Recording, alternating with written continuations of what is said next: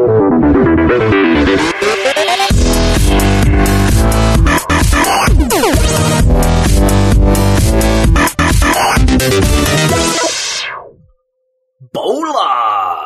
Hello and welcome to the Salacast on Saturday the 7th of April 2012. I'm your host Dan Train, joining me today, Robert Kemp. And Zachary Burgess. We're all full of sand and horse. Sand and horse. Absolutely stuffed full of sand and horse. Yep. There was another mysterious ingredient we came across, wasn't there? Like, also equally disgusting. Oh, glue. Well, there was grout. Oh, yeah, Grout. I just wanted to finish it off with a dessert that contained a pineapple cheesecake and maple syrup. Yeah, what was it? A pineapple cheesecake, maple syrup, calzone. Calzone. Yes, so this is the fine foods on offer from various foods restaurants. From Domino's Japan, translated into English by Google. By Google, yeah. Do so, it's hilarious. Well, where did we start? Pizza Hut, didn't we? Yeah, because you accidentally, when we were trying to order pizza, went to the American site first. And then someone said, we should get a Pizza Hut Japan. Zach or someone. Zach or someone. And the three people here. I can't remember who it was. Someone else in the corner of the room at the time. Yeah. It was like, we should try out Pizza Hut Japan. They do crazy shit, like the Kit Kat pizza. And it's like, well, let's have a look then. And there was no crazy shit. But it was just funny reading the translations. They did have Idaho a lot. Yeah. I'm actually disappointed there was no Kit Kat pizza or equivalent craziness. There wasn't much mentality going on. They like camembert. Apparently. They didn't even have a Hello Kitty pizza. A Hello Kit Kat. A horse and sand flavors. Just not so good. Filled with the horse. And bulgogi. And rumblings. And rumblings and roughing. Roughing, yeah. That was great. Everyone's favourite topping. Plenty of roughing. Topping toppings. Yes, on top of the toppings. And then we saw that they had stuffed crust, but rather than cheese, they had sausage in the crust. And we thought, wow, only in Japan.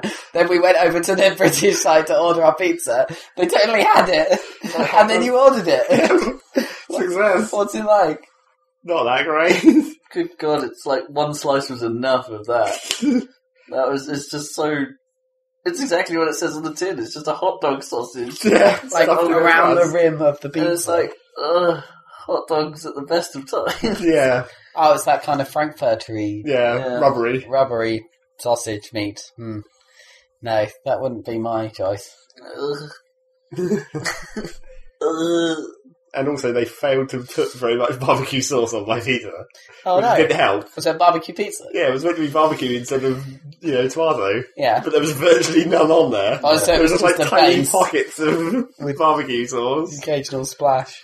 Barbecue dribblings. Yeah, exactly. Hut dribblings. Dribbling straight from the hut. Rumblings. Indeed. So, here is... video games. And... this! S! Does anyone have any news? Perhaps from the land of Japan? I don't know. Actually, I'm pretty dry on these last 2 weeks. I'm sure there was something I was going to say, but I've already forgotten it. Were you going to talk about Eve and PAX and... Well, that was sort of what I've been playing, so maybe. Okay. We'll get to that. Not just announced he's making another game. A space thing game. Yeah. It sounds a lot like the game they're already making with the spaceship where you have to put out fires in your ship and stuff and manage your crew and stuff. It sounded a bit like that. But is he trying to make it more elite-y? I don't know. I don't know. Does that have... Is that the name? Is that unpronounceable? Yeah. OX 10 to the C. 10 to the C. Yeah. Is that... OX means the following is in hex, right? Doesn't it? Yeah. Well, in code, but I don't think then 10 to the C. No, I think that... Or is that it? Is it like... C is the speed of light. What, like 2 to the power of C? Is that what it really is? 2C? 2 to the power of C. Maybe. So if it equals it wouldn't squared... be hex. No, if it's in hexide, that's 16. That's squared. No. I was reading it in binary, so it's 16 to the power of C. Yeah, that's right. But couldn't C be the hex digit as well? Yes. C is just a... No, it is. Yeah, he was right. It would be 12, I think. So 16 to the power of 12. Or something. Or something. Anyway, it's a new game from Notch, supposedly. Maybe. If he can be bothered to make it. Yeah. He's been on holiday long enough. Time to get back to work. It's like, yeah, occasionally. Because he passed off Minecraft onto that other guy, who is still doing a pretty good job of updating it, the guy with the cat. Yeah. As I know him now. Yeah. Because when he took over the project, the one picture of him was him and his cat. Yeah. And then like Scrolls or whatever was sort of like this other team, and now he's like they're going.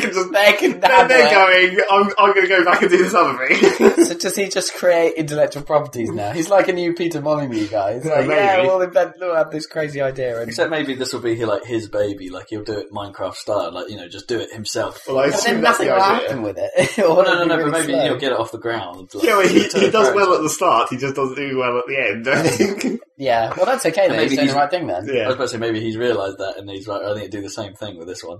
Mm. This is how I work, bitches. Come up with something cool. Although I think there's been some kind of rumour that it might he might want to do a monthly fee for it or something, like it might be an MMO style, which would be weird. I heard it was going to be possibly an MMO style. That doesn't seem that doesn't seem like something he'd do. I don't know. Well, it'd probably be internet. Well, I mean, yeah, it'll probably have some kind of multiplayer. Yeah, because Minecraft has got lots of online stuff, right? Yeah, well. Servers. It's got Minecraft online. Yeah. There's not really much you can do to that. You can like collaborate and build shit or build your own stuff on different areas of the server and trade for resources, I guess. Yes, get some ridiculous mods in there so you can do totally stupid things like actually create a money system. Well, presumably this space game would be built for mods. Maybe. Somewhat. I don't know. It's sort of like they had a big... They had a sort of argument about whether, like, how much mod support Minecraft should have in the end. Where it's like, I maybe don't want all these people doing these things to my game, but then if I stop them, everyone will be pissed off. And then we keep taking things that were mods and putting them into the game anyway, like pistons. All these space games, like, there seems to be a resurgence in space games, like, which is great because I love, like, X-Wing and Free Space 2 and all that stuff. But all the new ones seem shit. Like, even the ones in development don't seem that great. Define space game. Do you mean, like, actually in space? No, like Space Simulator, I guess, or, like, I know the Notch one is more kind of elite style, and it's more a bigger spaceship than a fighter or whatever. But I just mean... Space combat? Yeah, space combat, I guess, rather than... I don't mean 4X, or... Is it 4X? 4X. Yeah. The beer. Expand, explore, explode, and... Not quite sure that's it. I don't know, whatever the other ones are. Yeah. Yeah, Sins of a Sailor Empire or whatever. Isn't that one of those? Yeah. Making some guy... I'm not sure, it's like... It wasn't entirely clear whether that's a new one or whether it's an expansion. I think it's like a halfway house. Yeah. Right, okay. Like a re-release, but with more stuff. Yeah. Interesting. Yeah, but... I saw a Kickstarter the other day, and it was a guy who used to work for LucasArts, and he was trying to make... He's saying, yeah, we'll make a new space game. But all his, like, concept art and the name and everything about it just seemed terrible. And it's like, damn it, I would actually possibly give money if it looked like it was going to be an awesome new space game. But it didn't. It looked like... I even downloaded and tried... Well, I was going to try. There's a fan-made Wing Commander game based on the Free Space 2 engine. Oh, yeah, we talked about this before. Wing Commander Saga or something. Did that ever get finished? Apparently, it's out. Oh. You can download it for free, and it has the whole... You don't need to have anything installed, because it's all bundled in one thing. Do you not mean the Battlestar, not Wing Commander? Sorry. No, this is actually Wing Commander, and this is finished. The Battlestar one never got finished, I don't think. So, yeah. But I know nothing about Wing Commander, but I was like, yay, space, free space. And it's like, but I went on the tutorial mission, and I was just flying towards a nav point for, like, literally 5 minutes, just... Nothing happening, just going straight forward. Eventually an enemy fighter appeared. I was like, this is lame. But then I read the Rock Paper Shotgun article said the tutorial is a lot older than the actual game and it really shows. I was like, okay, maybe if I could just get past this. But I couldn't be bothered. I was like, Not right now. I don't want to just... I want epic space battles. I don't want to just fly towards a nav point for 10 minutes. Well, it's like the very first mission of, what was it called, Project Sylphide or something, which was like Square's take on the space shooter. Right. It was a sky of neon with nothing but lasers everywhere. It's like where you can't tell what the fuck is going on the entire game, but it's like, at least they tried. Yeah. It certainly looked cool. Even if it played like turd. I suppose the trouble is that just the number of controls in Free Space 2, you just can't... That is the other thing, it's like they don't really map well to... they've never mapped particularly well to console games. I'm sure you could do the targeting, because there's so many buttons that's just related to targeting, and I'm sure there's a more elegant way you could do it with, like... Voice commands! Radial menus or some shit, I don't know. Voice commands, yeah. Target that guy! Target that guy right there, yeah. But it's like, there's commands for nearest hostile, nearest person attacking you, nearest enemy bomber, nearest friendly, nearest escort ship, next not just friendly. Nearest, yeah, previous the next friendly. Variants. Yeah, all with various combinations of shift and alt. You can cycle through. Yeah, it's crazy. Attack my target. Form up on me. Find escort ship. Find escort, yeah, defend this escort ship. Like orders that you have to give, and it's like... Those are all pointless anyway. Well, I usually mapped attack my target to like a joystick button because it was important to get that was like the only one that mattered. Yeah. Concentrate on this thing, dudes. I'll deal with everything else. But there was a lot of find nearest bomber, destroy the bombers before they get to launching range of your capital ship or whatever. Yeah. And then once they have, you had to chase down the torpedoes that they fired, trying to shoot them out of the sky. Did you actually mention what game you're talking about here? Is this Free Space? This is actually true in Free Space game. And in X-Wing versus TIE Fighter. Okay. They were basically the same in that respect. Although, I think the target nearest bomber command was only in Free Space, which meant that you had to cycle through to find the bombers. Because I do remember you doing that when I used to watch you play, like, the X-Wing and TIE Fighter series, where you just sitting there going, where's the bomber? There it is. Shoot the bombers.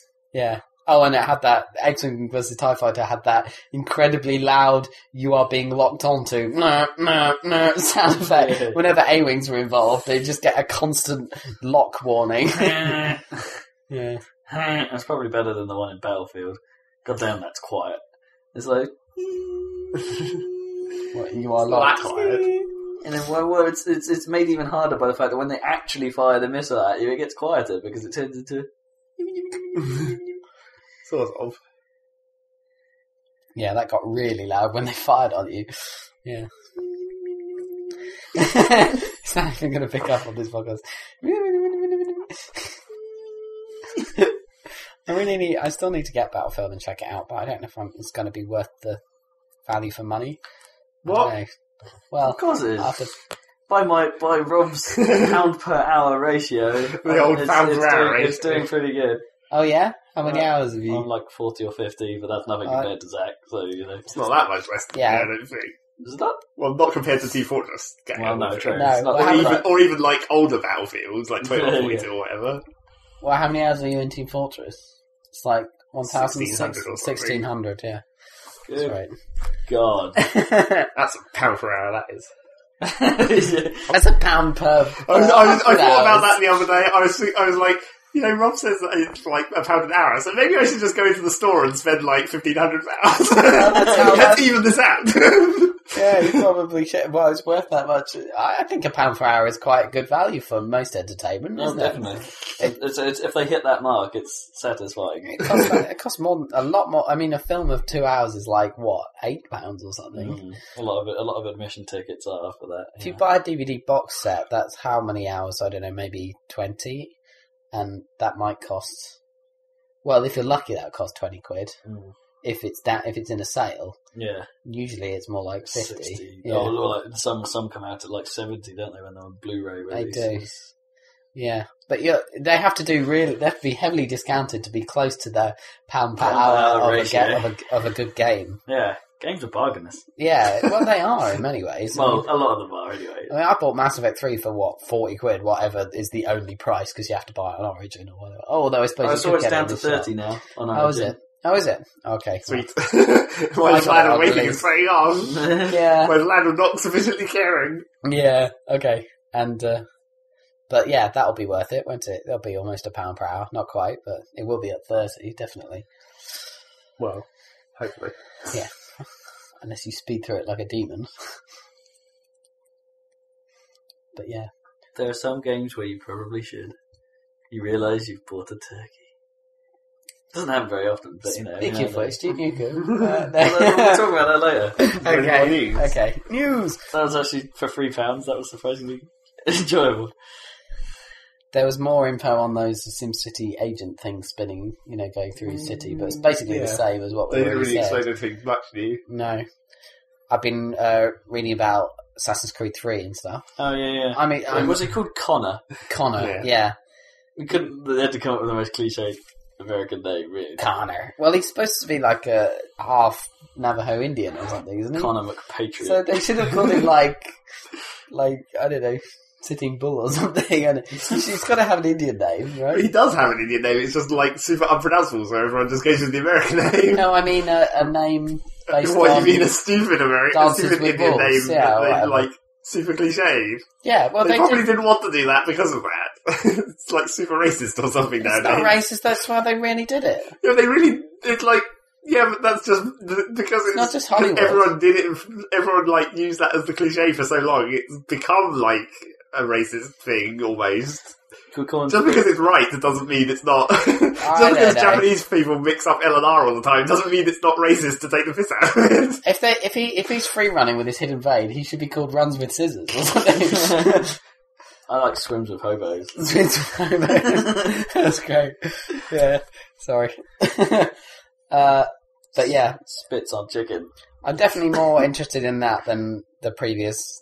Well, I'm not going to play Revelations, so skip straight to 3. It's been in development this whole time. You really won't know what the Revelations were. Yeah, but they obviously weren't any good Revelations. Well, I That's have a lie. Those 2 now. So Oh, do you have Revelations? Well, you can let me know how it goes. Yes. Have you got it on Xbox? Yes. Well, I could borrow it if you weren't playing it, I suppose. But I've got Brotherhood to work through first, so it's possible. Yeah, okay, I don't know. It's going to take forever. Yeah, that's fine. You're never going to catch up. Well, my income You're going to be like down, 2 days behind. So it's fine. I've got plenty of free games to play. That's true.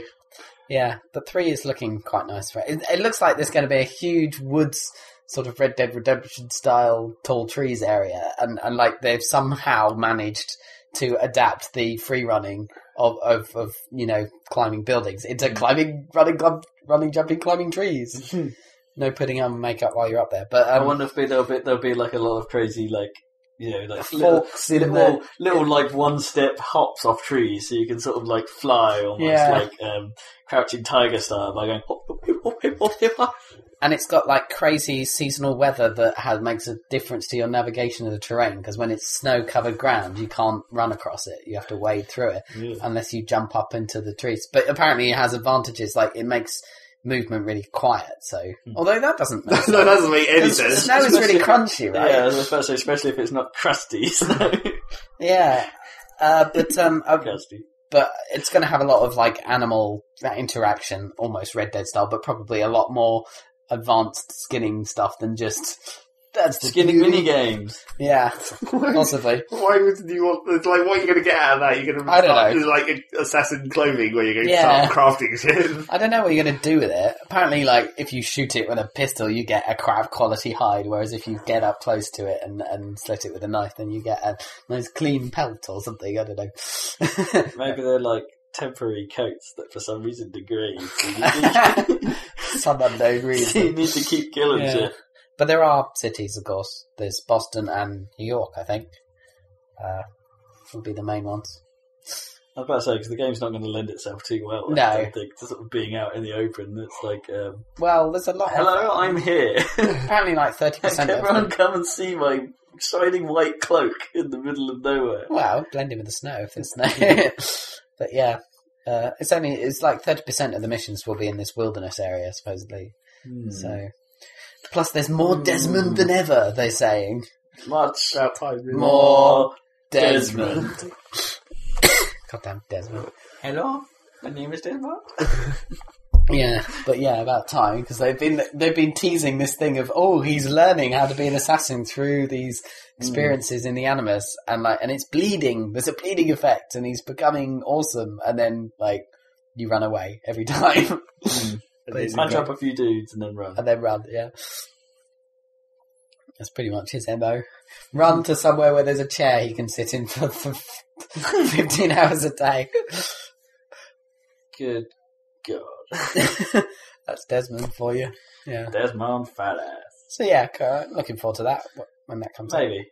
I think I think I'm looking forward to the same sort of tepid reaction that I have to all the Assassin's Creed games. But, alright, it's another one. Well, this will be less of an, this will be more of a leap forward, as it were. True. Than the last three. Well, 2 was a leap forward, but then the last two, yeah. Brotherhood, the content's good, but it isn't a leap forward in terms of gameplay or anything. Well, I suppose the combat's better, but yeah, I don't know. Technology-wise, it's fairly static. And Ezio again. Lots of Ezio. He's even in Soul Calibur now. Mamma mia. Yeah. El Stabio. Any other news? It's PAX at the moment, so I guess there'll be more news next time. News. I'm sure I had something. There was a preview of more Borderlands 2 stuff, but that just looks like Borderlands 2, so... Oh yeah. And no dubstep, even though they advertised that there was going to be dubstep. Yeah. False advertising. Damn you. As I was saying to Zach in the car on the way over here, it's found a reason on which we should buy Syndicate. It's got Skrillex and Flux Pavilion in the soundtrack. Yeah, but apparently there's only 2 One tracks. song. Yeah. But even so. Yeah, well, it was all over the trailer. Was that the track? Oh no, that was probably just a normal Skrillex track, was it? That was over the trailer for Syndicate. I don't think it was the one. I don't think I've seen the trailers. Oh yeah, they're quite stylish and stuff. Oh, but my brother made me look at. Well, he hadn't seen it, but he was over earlier, and we looked at the trailer for the film. They're making Total Recall. It's not a remake, I don't think, because they seem to have changed the story. But the trailer was pretty awesome.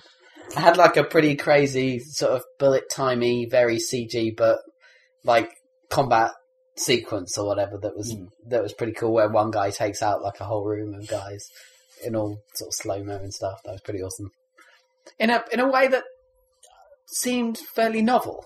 You've seen that kind of thing a lot, right? Slow motion fight. But somehow they did it in a way with the camera sweeping around. It's that's actually new, something new somehow and cool. Yeah, I have to watch it. So check that out. I heard in actual news. None of this other stuff was news. Yeah, no, that was all bullshit. We're just making this shit up. Don't care about that. PAX isn't this weekend. Yeah, it's a lie. No, fuck that. It's in actual news, I'm pretty sure they've said that Dust is now going to be free to play. They had said that sort of I saw that before, but now they've said it again more legitimately. It, yeah. I've seen some previews that seem to think it's pretty good, alright. Well, that's the thing. I only saw a very tiny bit of footage, which means I should probably go and look at more at some point. But it's just it just looks like a futuristic first-person shooter at the moment. It does look relatively generic, I have to say, and it looks a bit unpolished at the moment. Not quite as unpolished as the PlanetSide demos were at GDC, but it's there's a certain sort of lack of feel to it, if you know what I mean, sort of lack of finesse to the look of it at the moment. But it's something they could definitely work on. But even so, it's Well, the stuff I was seeing was saying that they were kind of surprised at how good it seemed, considering they've never done a shooter before. This developer, they were like, "Actually, this actually looks good." So we'll see about that. Not that you'll be able to play it. No, you have a PS3. I'll have to conscript Rob to do way There's still a lot of conversation about whether it's actually going to stay PS3. Yeah, what's the advantage for them? I mean, it's not an advantage. It's just. It's not an advantage, maybe. It's just that they can't do it on the other architecture. They don't want to do it on PC because they think that somehow that conflict, they're like, we've already got all our PC users with Eve, so obviously making a first-person shooter is not going to get us any more sales. That's idiotic. And not so that's a bit dumb. Yeah. But they can't do it on the Xbox because Microsoft won't let them do some online thing. Yeah. Yeah, fair enough, because they're locked down a bit more. So that just leaves them with Sony. Well, Microsoft can't do it on the Wii. In fairness, Microsoft might just have a problem with the free-to-play model. Well, probably that as well. Yeah, the whole gold stuff. But to be honest, it's worked out. Xbox Live's relatively closed wall garden thing has actually worked out really great for them, whereas PlayStation's open, oh shit, we got hacked sort of architecture. That never really worked. That was unrelated, I know, but still, yeah. I mean, how many? I don't know. Just gets a load of FIFA shit. Yeah. Well, yeah. Well, Dust is a lot more interesting, obviously, than anything really going on PlayStation live. 3, yeah. On PlayStation 3. Yeah. Oh, I don't know. Yeah. There isn't much in PlayStation's calendar right now that I care about. They were catching up for a second. Like, a couple of years ago, they were like, "Way, we're actually delivering on our promise of the cell and everything." The only thing I can think of is The Last of Us, and that's still ages away. You know, now Uncharted's done. Yeah. Little Big Planet, that's all done, sort of. Well, yeah, unless they come up with some mysterious jump for the third. Even more crazier. Yeah. Now with more programming. An entire game studio built into your PS3, which you use using a controller. Comes with a keyboard and mouse. Yeah. I saw possibly the most pointless thing that I'd ever seen as a mod of Minecraft. There's a mod that lets you program inside Minecraft, like literal text interface, and then you can then in the Minecraft world you can make a machine that copies floppy disks with your program on it. It's like what? And then it just when you run the program, it just runs it in a pop-up. I made a little text-based game in my pop-up inside Minecraft, and then printed floppies on it. You can distribute it as an in-game item. Yeah. Oh, wow. That is really weird. That is kind of cool in a completely and utterly pointless way. Because Minecraft programming is a classic, but not. Yeah. That's more like mechanical process. Right. Proper engineering. You need to be able to feed your program into a Redstone CPU or whatever coprocessor or whatever. I'm sure you probably could. That'd be insane. Because some of the Redstone stuff got quite advanced. Yeah, it did. Someone made a platforming movement where it's like you have your guy made out of two redstone lights and then the redstone light landscape that you can jump across in really slow motion because it's like turn on, turn off, turn on, turn off. Incredibly slow frame rate. Although nowadays I think you could probably make, because the way they used to do it is they used the redstone torches used to be the equivalent of the pixels. Yeah. But because those are like torches in Minecraft, they were like a full block. But now there's a thing, they introduced a new item in I think it was the last patch, that's it's basically a light, it's a full block that's just like a light, but it's activated by redstone. So now you can have now when you make proper pixel size things. Yeah, it will fill the whole block. Okay. That would probably help. I assume. That's kind of cool. Anything else in the new patch? There's been some more patches even since that last new patch what I talked about before, when on the Kippers cast. but again, I haven't really been paying attention because I have been updating because I want to preserve my mods. Preserve them in case they get invalidated? Well, because I assume as soon as Minecraft updates, a lot of the mods just desync and it fucks them up and you have to wait for the mod people to re-release or whatever. You just have to look on their websites. Yeah, so I've just been I can't... None of this matters at the moment. Can you just... Because it's just inexecutable, right? Yeah, sort of. Install another instance of Minecraft on your hard disk? Kind of. I think I discussed this before. Because it's in the Minecraft folder, it's just executable, but it actually stores all the jar files and stuff in your user folder in Windows. Oh, so it runs which is a giant pain in the ass. Oh, that's annoying. You have to go and copy that shit. Although you can just copy and drop it in. It doesn't, there's no registry or whatever. Oh, that's cool. Yeah. Goddamn registry. That's why you need a GAC. .NET. Anyway. Everyone programming .NET like Terraria style. Everybody programming Minecraft in .NET. Oh man, that must be the worst interpreter, going through Minecraft and then through the Java virtual machine and then eventually it's as unoptimized as you could possibly get for code. It's as far from native as you could get. Ridiculous. That would be pretty bad. Hilarious. Lol. So yes. I'm sure I had more news. Yeah. I cannot think I feel like there was more news and I can't remember. Fez. Oh, that's actually going to come out at last. Jesus Christ. And more surprisingly, at a relatively good, the normal price point for an Explorer game. It's not going to come out at 1,200 points. No, they're coming in at the far more regular 800. Success! What is this again? Remind me. Fez, it's the mysterious 2D, 3D platformer crossover thing. Right. You play it from a 2D perspective, but the world actually has 3 dimensions, but you only ever play with it in 2 dimensions. Alright. So what, do you flip around? You rotate, yeah. You rotate the world 90 degrees, and then you have access to different platforms and things that you can stand on. Are they kind of cube-shaped puzzle levels, or? Yeah, kind of. Like the blocks are all cubic. Could you make levels for Fez in Minecraft? I was thinking about.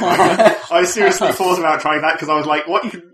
I was thinking about how you do it in Minecraft, and I was like, "Well, the trouble is in Fez, it looks like you just basically the like islands are long and tall normally, so they rotate around the axis, and then you just go into a door and you appear on another island." I was like, "How can you do that in Minecraft?" Well, I was like, if you built one island in Minecraft, you'd have to just have the other islands nearby, and then you'd have to have like an extending bridge that goes out to the next island when you solve the puzzle. So I started like working out how to do that with pistons, so you can make it so that when you trigger a redstone thing, it builds a little bridge out to the next island and stuff. Oh, that'd be cool. I was like, sweet, I could probably actually do this, and then I got bored. And then I realised that if I was actually going to do it, I'd probably have to use like a map editor rather than build it literally in Minecraft, because that'd be really inconvenient to take forever. Yeah. And then I couldn't be bothered to get a map editor. If you think about it, games like Fez and Crash and a few others that presumably Echo Chrome falls into this category as well, they must take fucking forever to actually design the levels for. Because that's quite a mind screw, isn't it? Well, it's because it's like that. The level is the puzzle, so it's like that is the design. Right? Yeah. That's where most of the effort goes. It's not just like throwing down some blocks to make a place where you walk. Yeah. But the other sort of, I suppose, the downside still with Fez is it's still Explorer only. Yeah, that sucks. I want to play it. Yeah. It's got PC indie written all over it, but it's probably going to be a delayed release if they're going to do that. If they are going to do it, yeah. Well, like Super Meat Boy. Did that come out on everything at the same time? No. Xbox had quite an epic lead. Right. Well, there you go. And then the Steam version came out a good few months later. Oh, there's a Steam version of something awesome that just came out. There's a Steam version of something or other. It's not what I'm thinking, because Stacking just came out on Steam, and that's cool. Yeah. But it was something else, which I can't remember. At £12. Oh, I know. A bit steep. Rayman Origins is on Steam. Yes, for £20. Like, the classic PC, for some reason, PC games sell at half price sometimes. That's cool, right? Yeah. That's clearly awesome. We're not going to buy it, but whatever. Well, if it's in a sale. If it's in a sale and becomes like £2, then yeah. I might buy it. I don't know. It seemed really good. That seems like... I don't know. I was going to say it seems like you want it to be multiplayer, but actually you probably don't. It is multiplayer. I mean, it is multiplayer, but I don't think it's actually better in multiplayer. Well, no, the game is supposed to be a lot easier, because you die in single player, whereas in multiplayer you can res each other. Yeah. But the screen zooming and stuff is worse in multiplayer and that sort of thing. I guess. Yes. And it's more of a direct clusterfuck when you're all close together in multiplayer. And they have taken the rather strange strategy. I think Yahtzee was the one that first said this, where they've taken the mysterious strategy like Super Mario Bros. Wii did, where it's like, let's take 2 fairly well-known, fairly normal characters in the Rayman universe, and then add 2 other guys. Well, they're sort of like the Toads, aren't they, in Super Mario Bros? And it's like the other guys are just like 2 generic short asses. Well, they are like from the Rayman universe, but like no one practically knows the Rayman universe anyway. Well, no, it's true. How do you barely even know Glovox? Well, no, it's true, but they're like the same. Is my problem with it. It's like you've come up with 2 characters that look pretty much the same as each other. I guess, but there weren't that many characters in Rayman, so I guess they didn't have much choice. Ray Girl. You can't do that. That infers too much of a story. True. Ms. Rayman. The key thing is doing a crazy dance at the end of the level. Yes. That's not at the end of the level. No, that just happens. It's just happening. Just go constantly anyway. Yeah. No, the end of the level is the taking a photo in the stupid pose style thing. Yeah, that's pretty cool. That's like a Rayman classic, that was. From like Rayman 2 or something. They've released the Rayman HD collection, haven't they? Yeah. Like a couple gradually. A couple of the original games redone with not quite as nice as Rayman Origins style graphical awesomeness, but at least a touch up. It's only an HD. I still have to play Bastion, goddamn. Anyway. I know, so do I. I actually have it and still haven't played it. Yeah, me too. Anyway, so, is that it for news today? Probably. I can't think of anything else. Yeah, okay, let's move on. Pretty lame. I should have made notes. Yep. What you've been playing? I'm sure I had something interesting. Okay. But it's gone. There was the Eve FanFest.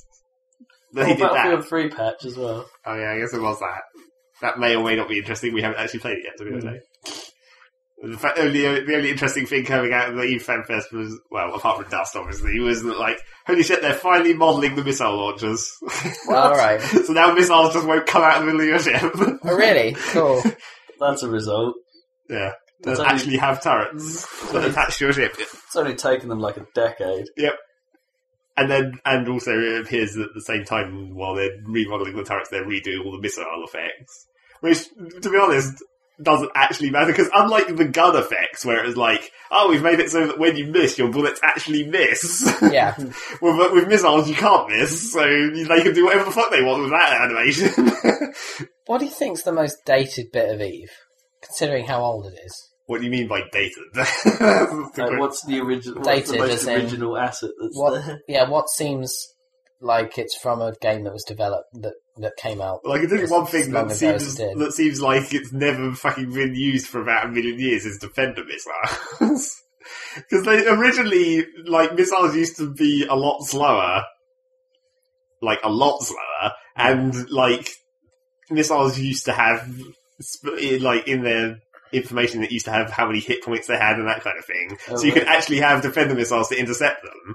And they do still sort of work against torpedoes, because torpedoes are, like, super slow. But you're never going to hit any other kind of missile with defender missiles. And back in the old days, you used to be able to set... When you had defender missiles loaded in a missile launcher, you used to be able to set it on auto defense. So as soon as a missile targeted you, it would fire defenders at it. But I don't think that you can still do that. But I haven't used defender missiles for, like, forever, because they're almost pointless, because missiles are so fast now. And even then, I mean, like, sometimes you see enemies that have defender missiles, because I guess that's sort of trying to balance the NPCs against the fact that missiles always hit. But most of it's like, when my main ship only has, like, one missile launcher, so I'm firing, like, one singular torpedo. And even then, when the defenders hit it, most of the time it doesn't actually destroy it, so the missile still connects. It's like, defender missiles, what the fuck? Why do these even still exist? That is ancient. It sounds like a neat idea, but yeah, it's become outdated by the... Well, really, the whole missile system is just ridiculous. The fact that they could never miss, I find really dumb. But then it's like, what could you do? You'd have to have, like, a manually released pulse, I guess, to try... Countermeasures. Yeah, like flares. Space flares. Yeah. Space flares. Flares. But then that's basically what the defender missiles were trying to be, sort of. It just reminded me of, like, do you remember, like, in... I suppose you guys never played it, but I think Wing Commander Prophecy used to have these awesome Interceptor class ships whose only point was to try and be the first point of contact for, like, incoming waves of enemies. But they were really sweet. I think they were called, like, Wasps or something, and they had these swarm pods. Right. So instead of firing missiles normally, you'd get they'd be quicker than any other ship, so they'd get to the fight really quickly. Yeah. And then like lock up really fast, and then fire a swarm. So it's just like they literally just went whoosh, and this like just butterfly effect, looking effect of missiles, and just come out of the ship and like take out a few things. Awesome. It's like they were fun. Sounds cool. And then you had to play out the rest of the fight in them, which was tricky because they were shit armored. Yeah. But the other thing that might miss space combat. Well, that's the same as an actual interceptor, as for the mission interceptor in terms of, because they're all-round fighter planes. Yeah, and then in the Cold War, well, also before that even, but interceptors were very fast, and then they just were for downing incoming enemy bombers. So they just got there and they fired their one thing or whatever, and then they were a bit, bug out. Yeah, they'd be useless in actual dogfight because they're not maneuverable, they're just insanely fast. And all the Russian fighters were mostly interceptors. That's why they didn't do very well in combat with American all-round air superiority fighters. Because they was just designed, because Russia's massive, so if bombers are coming in, you have to be able to get from your base to, like, intercept them. You just need to get there and shoot it with a missile, and that's it. Have, like, space combat sims ever properly sort of, like, simulated the whole... Like, you know how in Battlestar is, like, a fantastic example of this, because they do kind of portray the kind of the unit balance thing a little bit, don't they? Not so much, but they sort of like, oh, quick, pull these guys back in. We need to release these things instead. Right. There's a little bit of that, isn't there, in Battlestar? Not crazy. Well, they just know. They only really have the Raptors or whatever. Yeah, there's only Vipers and Raptors. Vipers and Raptors. Whereas there's a lot more variety in the Star Wars. Yeah, definitely. Stuff. So, you know, I don't think any sort of space combat sim has really captured like the class so much of the sort of like, oh, like for instance, if you were to fly out as an interceptor, do your job or something, like have that awesome moment where like a sea of missiles just goes forward and blats a few of the enemy, and then you have to run like shit back so you can get back to the carrier and swap into another ship and have it like nicely portrayed as like the battle carries on, and perhaps make that a multiplayer co-op experience. Yeah. How amazing would that be? Class-based, right? It's like TF2 or something. Yeah. I mean, how quality would that be if someone just got it right? We have the technology now to do that right. Well, I suppose X-Wing vs. TIE Fighter was fairly Eve close. does it technically, doesn't it? But without the cool stuff. Well, Eve does it with, like, pansy drones. You have to change your drone waves. It's like light drones to hit frigates, and then heavy drones when you're hitting battleships, and then maybe some other random drones. I was about to say, I meant more in the fact that you don't really change ships, do you, in the middle of a fight, or you don't have the... Well, you can theoretically in PvP if you have like a mothership with a ship hangar and a clone bay, and then you can fly in there and dock and change into a different ship. But you don't fly it yourself, so you know. You do. No, but you don't fly it. You're not hands-on flying and the fun of a dogfight and all that stuff, and then someone's coming in and stealing, you know, just sort of intercepting a fight in the middle of it. You know, space combat, yay. Oh, this is something that is not really news. Almost news. Do you remember Ben from University of Southampton, who was computer science, and he went to work for Free Radical? Yes. And he told me, I know we were in some club in London years ago, and he told me he was working on a game, but he wasn't allowed to say what it was. And he eventually let slip that it was a Star Wars game, and I was like, well, I narrowed it down basically, and I thought, well, it's got to be one of those Battlefront. No, what's it called? Oh, Battlefront 3. Yeah, Battlefront 3. Anyway, which and he said it's Battlefront 3. I was like, what? Free Radical didn't make Battlefront. I was really confused, but obviously they had it, and it was a secret at the time. Anyway, so I didn't mention his last name, so you won't know who he is. But anyway, yeah, it got canned, and then the studio got gutted, and then got converted to Crytek UK or whatever. Who he still works for, so all good for that. But anyway, footage has come out of this game, like... Yeah, I saw that. As it was. And you can... I mean, it didn't look amazing, but you can fly from the planet's atmosphere directly into orbit and shoot at Star Destroyers in the same map, which is kind of cool. That is cool. Yeah.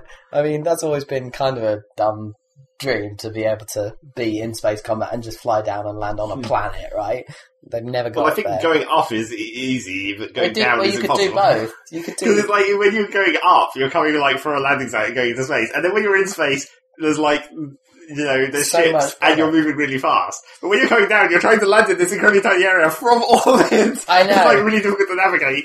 It was pretty weird because you sort of came down in the footage and like, you could see lots of land below, but obviously all the icons for where everyone was fighting was in this quite small area that you had to go down to. That's probably going to be how it will be in like Eve and Dust, where it's like, there's the FPS panel going on right there. That tiny little circle of people. Yeah, but it's a shame because that could have been. I'm sure, given Free Radical were developing it, it would have been better than the previous games in the series. And it's not a bad idea. Battlefield in Star Wars. Yeah, it could work. I never really liked the first two. No, but there was always a weird balance thing that was just never quite right. But I'm sure the people that made Time Splitters could have sorted that out. Yeah. But yeah, anyway. Time Splitters 4 down. Yeah, that's not going to happen now. Come on. Whenever anyone talks about like Shoot Mania and like making levels out of blocks. It's like, well, that's just like time splitters. Why is no one saying it's like time splitters? Because that's basically what it is. Yeah, time splitters was great. It's it had that whole massive level editor. Yeah, both 2 and 3 had great level editors that were brilliant fun. Some of the levels we made on that shit was quality. Even if, especially the ones where we just ripped off the levels from 12 Rage Wars, they were awesome. Or Temple from GoldenEye. Oh yeah. Always make Temple. That's damn right. And then attempt to make proximity mine battles. Yeah. Yeah, that's what it was all about. They were pretty funny. Oh man. Everything's just exploding around you. Because the explosions lasted for like 10 seconds or something. Whoa. It wasn't like bang, it was like flame. Yeah. Oh, ridiculous. Toast with rules. Yeah. Anyway. What were we talking about? Games! Yeah, we'd finished news. Yeah. Have we gone on to what you've been playing? No. Okay. But I've sort of already talked about at least one of the things. Do you want to carry on then? Maybe. Talk about Eve and Minecraft some more. Okay. To some extent. Keep on the theme. Yeah, I went back to Eve, like, to actually play it for a small amount of time.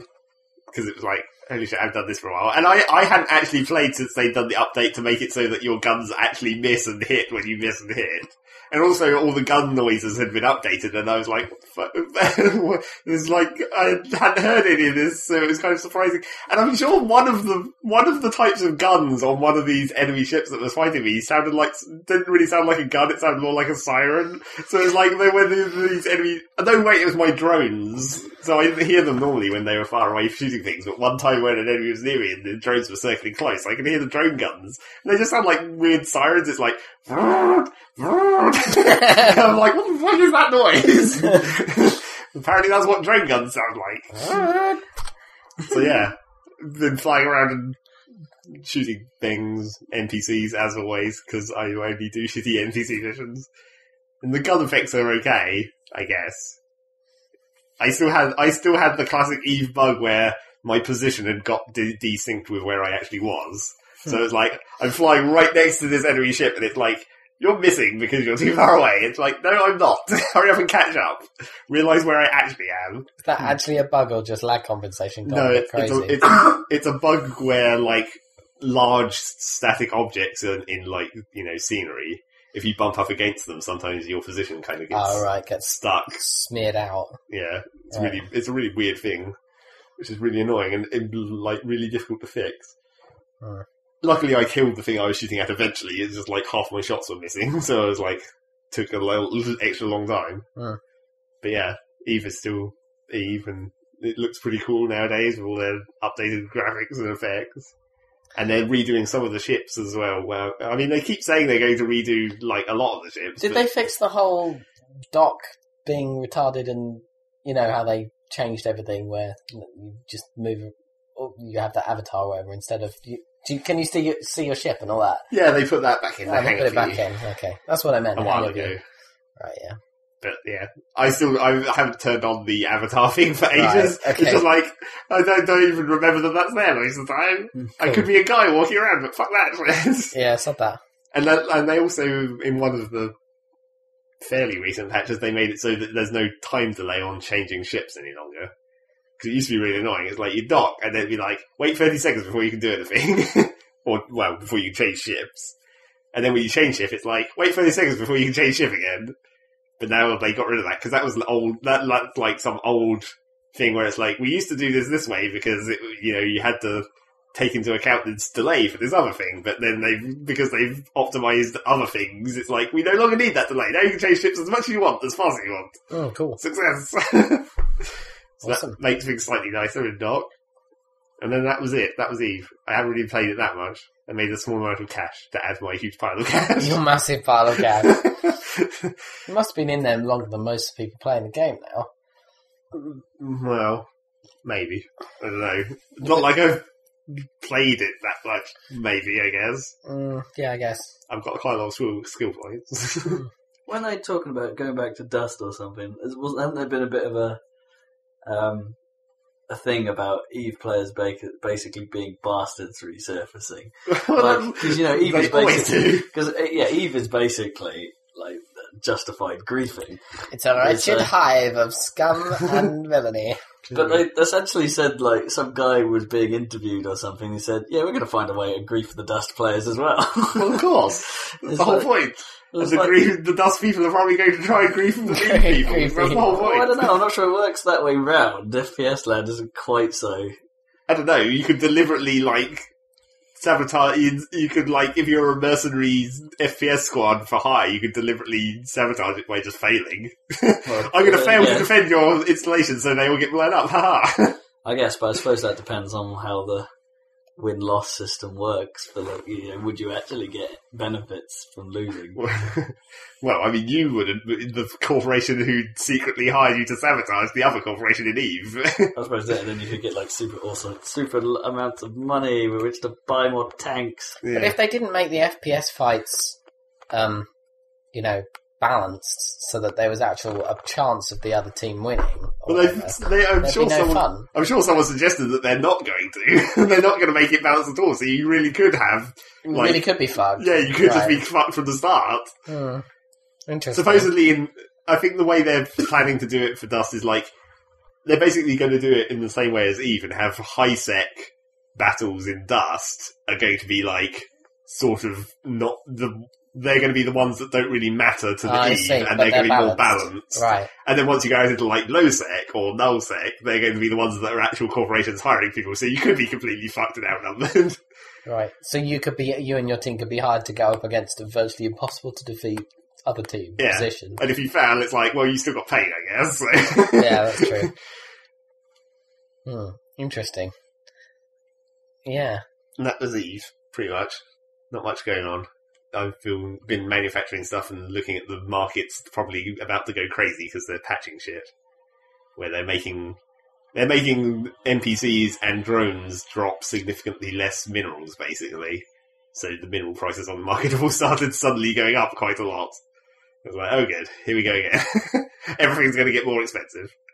It really started, there was, the worst thing that happens to me, has happened to me at least 2 times, is when I see looking at some awesome ship that is not necessarily even that new, but I'm there's a mining barge, and I was like, I kind of want one of those just so I could have the ultimate mining. But it's it's 200 million, and it's well, the price looks like it's going down. It's going to get to 180, and then maybe that'll be worth it then. I think I'll hold off. And then it's it never gets down, and then it just starts going up.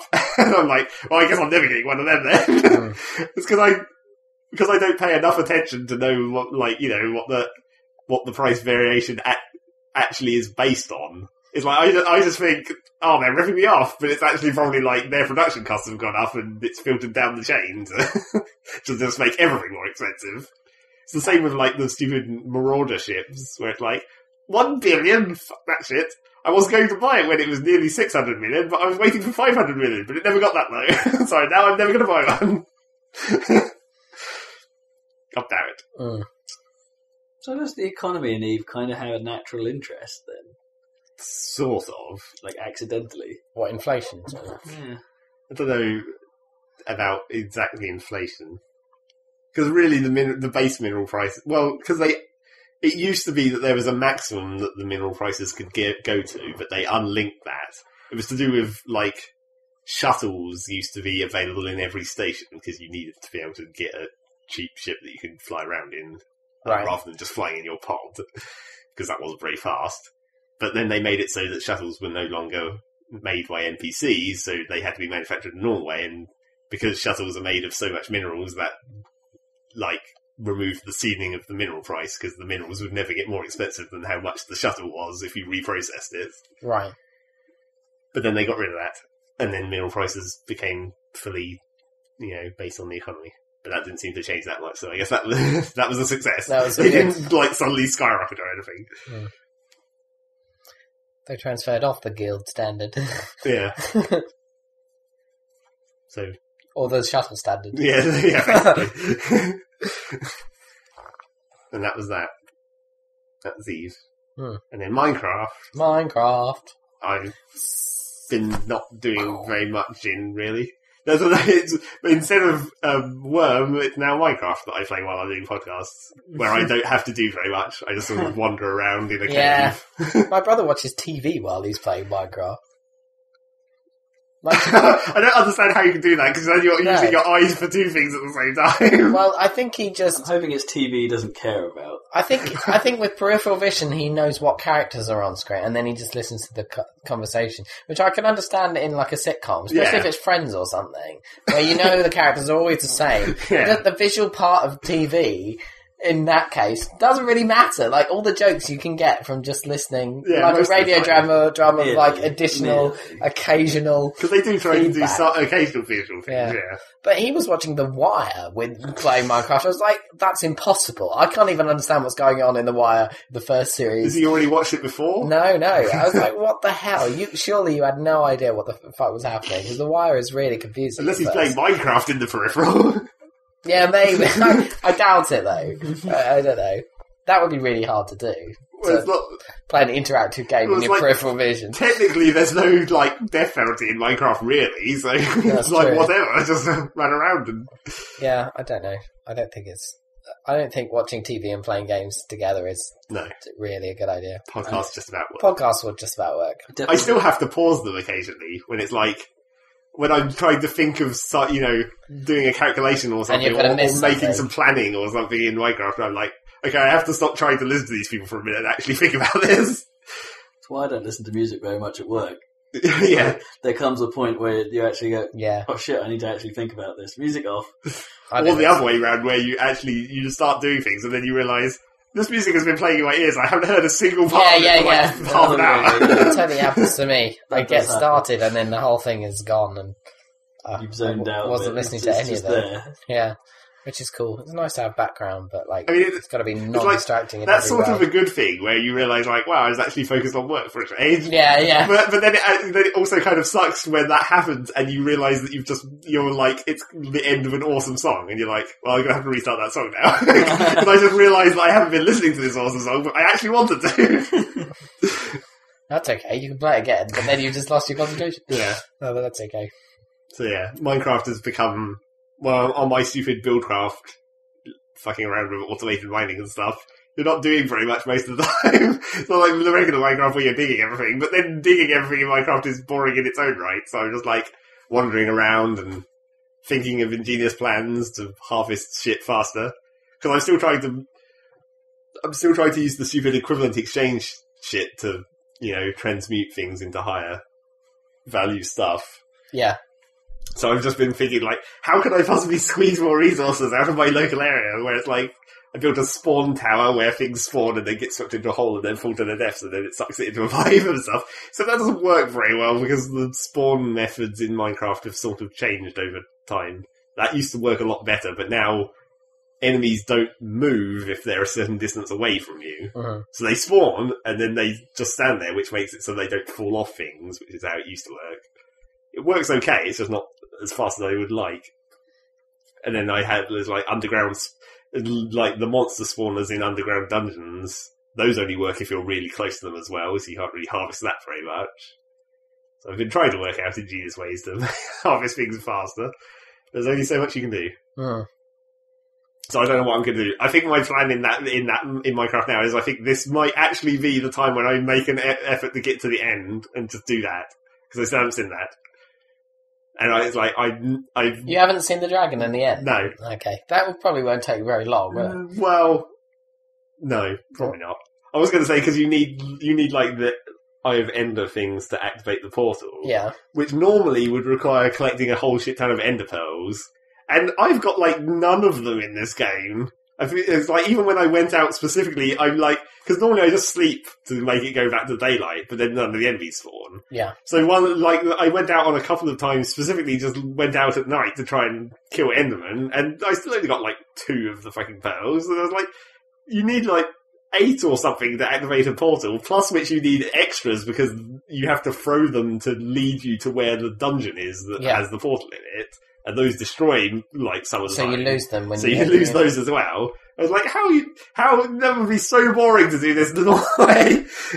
But of course now, once I found one, I've learnt it in my transmutation thing, so I just make it a a whole bunch of them. Awesome. Equivalent exchange. Yep. Just throw them out, get them extra. Although it's like, even though I'm using the equivalent exchange, I'm still trying to do it semi-legitimately, where it's like, I'm not just dumping everything in there and making diamonds.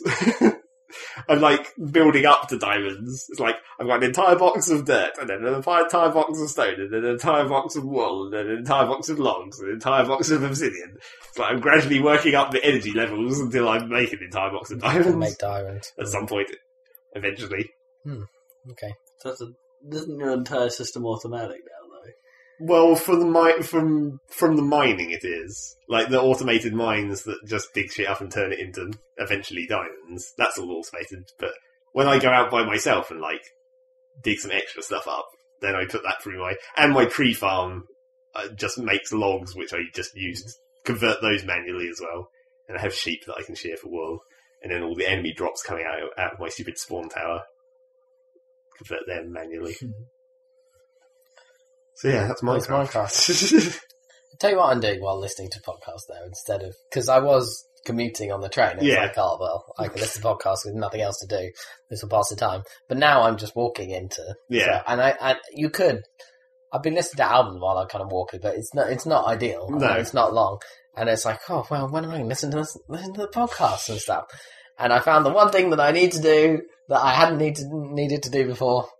Ironing. It takes goddamn forever. It takes me like 25 minutes to iron one shirt. And now that may sound dumb, but you have to do the inside of the collar of the collar and the outside of the collar. Then the inside of one cuff and then the outside of the cuff, and then the back of the arm and then the front of the arm, and then the back of the other arm, front of the other arm, the inside of the collar of the cuff, outside the cuff of that arm.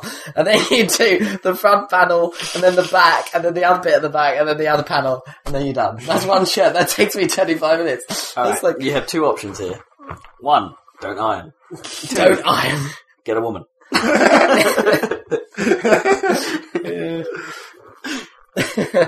Right, okay. Don't wear shirts. Yeah, just go in bareback. Yeah. So yeah, that's my... Get another job. Well, no, I don't... You get a job where you don't need to wear Well, that's the thing, I don't actually need to wear shirts for my job. Oh, there you go, it's self-imposed. Yeah, it's self-imposed. Jumpers and polo shirts. Yeah. Yeah, polo shirts. Probably don't need so much ironing. Or you just iron those flat at one side and the other and then you're done. Yep. Yeah. Yeah, easy. So what else was I playing? Thanks for that. You're welcome. It's that sand and horse again. Yeah. All that grit. Oh my god. That's gravelly. Rumblings. I played quite a lot more of Space Pirates and Zombies and Bounty Hunters. Oh yeah. To actually get through some more of that. Spasm. Yeah, Spasm. Spasm. Spasm. But, yeah, that's still that game. Actually, for some... That's still that game, by the way. I don't know, but it seems like it's just got a lot harder. I think when they did all the balance tweaking over the time between when I stopped playing it and they fixed that mine exploit. Yeah. I think between then and now they've actually done some more balance tweaking. It's made it fucking difficult, because, like, my tactic used to be you combine the leech emitters that drain enemy ships' power, and you use the iron emitters that remove shields and then shut down the ship. And then you basically have that on your ship, so you shut down the target and then you use your wingmen to just damage them, basically. That was my plan before, but now that doesn't seem to work nearly as well. It's like the combination of leech emitters and iron emitters seems to take, firstly, it seems to take a lot longer to shut things down, and secondly, the iron emitters no longer shut down engines, so they can still, like, evade. Oh, right. Which kind of sucks. It does suck. You'd think they would shut down engines. Well, I think the idea of that... Flavor standpoint. Well, I think the idea of that was to make gravity missiles more pointful, because gravity missiles stop you from running away, because they slow you down. Okay. But then, like, not every ship has missile slots or whatever. And also, I think the other thing that they maybe rebalanced was like, how the size of the weapon has more effect on how powerful it is. So, like, large weapons, like, small weapons don't work nearly as well on large ships any longer. So, like, you can't just have small iron emitters to disable things and then have your larger ones for more important guns. The bounty hunter ships are pretty cool, though. Alright. The new ships that they put in. They're actually maybe a bit too cool in some cases, because it's like, these ships are way better than all the other ones in this size class. Okay. So there's no point in using any of these other ones, ever. Do they look cool, or they have more slots, or what? They just have a lot more slots, like all the bounty hunters ships seem to have tons more utility slots, which is just the most important thing, really, because you can add all kinds of boosters and shit in there to make them actually useful. Is there any disadvantage to being a bounty hunter, then? Well, you aren't really a bounty hunter. Oh, you're just a guy. You just have their ships, Oh, just like all the other ships. Oh, okay. Steal the designs. Like Freelancer or something. The bounty hunters are actually really annoying as well. Because it's like, whenever you're anywhere near, like, they have a bounty hunter base and then if you're in any of the adjacent systems or that system, whenever you kill anything, you just get bounty. And then if you have enough bounty, then bounty hunters start coming and trying to kill you. Which is just super annoying, because there's no way to really avoid getting bounty until, although I did discover eventually when you get to the bit where the zombies are, killing zombies reduces your bounty. Ah. Because it's like service to humanity or whatever. Oh, that makes sense, sort of. But that's like so late game, you're spending all this other time where it sucks and you can't get rid of your bounty apart from doing the stupid challenge missions, which their reward decreases the more times you do them, so you can't really grind that out very well. Or you can just go to the bounty hunter station and just pay it off in one big lump. But then you're using all your money to just pay off your bounty. And then you have to go mine, and then it's like, more fucking mining. Yeah, interesting. So it's kind of annoying. You need to introduce some kind of privateering mechanic where you can... Well, that would be like that. You know, where you can get hired to do work or whatever. Well... Or destroy others. Well, I don't understand, because initially I thought that I was only going to get bounty from killing, like, police ships, the UTA ships. Yeah. But you get it from killing civilian ships as well, so it's like neither side. Yeah. Neither side is with the bounty hunters, they just all give you bounty, and then there's no way to get rid of it apart from the zombies. So much later on in the game. And it's just like, I don't know, all the rebalancing they've done, I just feel super underpowered. It's like, I'm up to level 70 on my, each level gives you some points towards your tech tree or whatever. Sure. So I'm up to 70, and then like the systems that I'm flying in are rated as like 50 or 60, and I still feel drastically underpowered most of the time. I was just like, what the hell happened? And this is only playing on normal difficulty. Yeah, that was going to be my next question. So it's like, what the shit? Don't know what happened to this game. Grr. So that's Spasm. Is that all you've been playing? No, because there was one more thing that's actually sort of new, not really new, sort of new. Sort of new. Sort of new, semi-interesting. One careful owner. Yeah, pretty much. Which is? I decided to buy Blur on PC because it was cheap in the middle of the week. Woo! It was like £4 in the Steam sale. And I was like, yeah, just some cheap driving. I was watching a quick look of Ridge Racer Unbounded the other day. And at first I was like, this is a total rip-off of Burnout. Yeah. And then I was like, why would I buy this when I could buy Blur? Or Burnout. Well, yeah. But yeah, anyway. It's not like Unbounded has like power-ups. Yeah, I suppose. The whole point is shortcuts and blasting through the city. Yeah, but I saw Jeff was like blasting towards what looked like an obvious shortcut, and he just went ram into a wall. Yeah, but that's because he was bad at it. Yeah, okay, yeah. You have to that's true. It pops up the thing to tell you to do it when you're in range to do it. If you've done it beforehand and your boost is about to run out, then you're fucked. Yeah. It's like you have to learn to...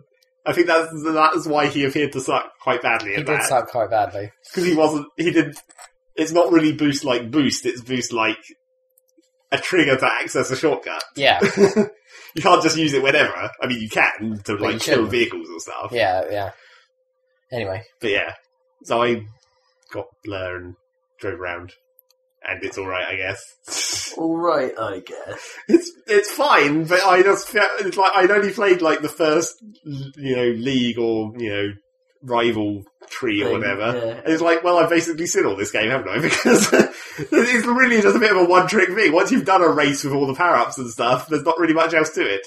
I mean, there's those other versions. I guess not. There's a lot more tracks that the game has to offer that get eked out throughout the campaign. Yeah.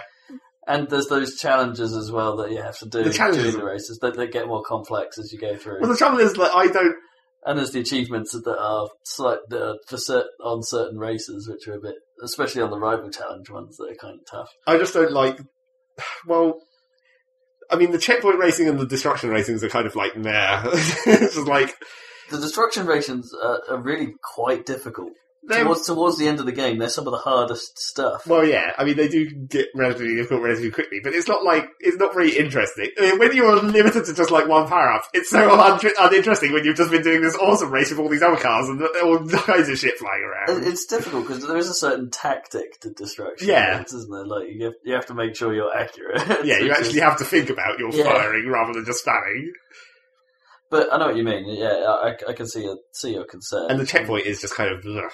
Yeah, it's really not designed for just speed. Checkpoint's quite annoying. It eventually becomes memorization, not of actual good driving, but where the power-ups are that you need to be getting. And then there's a certain amount of trial and error to try and figure out whether you want to go for the time reduction or the boost routes on some of them. Yeah, and whether you want to like reserve a boost to do a hairpin better or use it on a straightaway or whatever. Yeah, there's not many occasions where you need to actually use the air brake, but no. Straightaway. Yeah. American. Yeah. Well, some of them are in American cities, apart from the ones that are in like Brighton. Yeah, Brighton and I think London get to mention. Yeah, Hackney, is it? Yeah. The two epic centres of racing in England. Brighton and Hackney. Not Brands Hatch or Dubston. But they're street courses, of course. Yeah, of course. Or semi-off-road. But you have to say, what it does goddamn well. Well, I mean, it's fairly awesome. It's just fun. I don't know. I had myself with a proper addiction to that while I was going through it. It's just like, I've got to spare like half an hour. Let's play some Blair.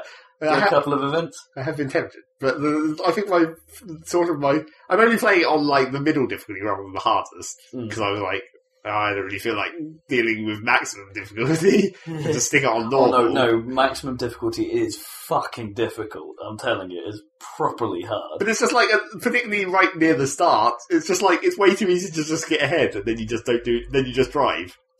Well, it's the start of the game, I suppose. Well, yeah, but it does get harder as the game goes on. Yeah, but I still haven't quite got to a point where I'm battling all the way through a race. It's just like, at some point I get ahead and then I'm just gone. It's like, they can't stop me.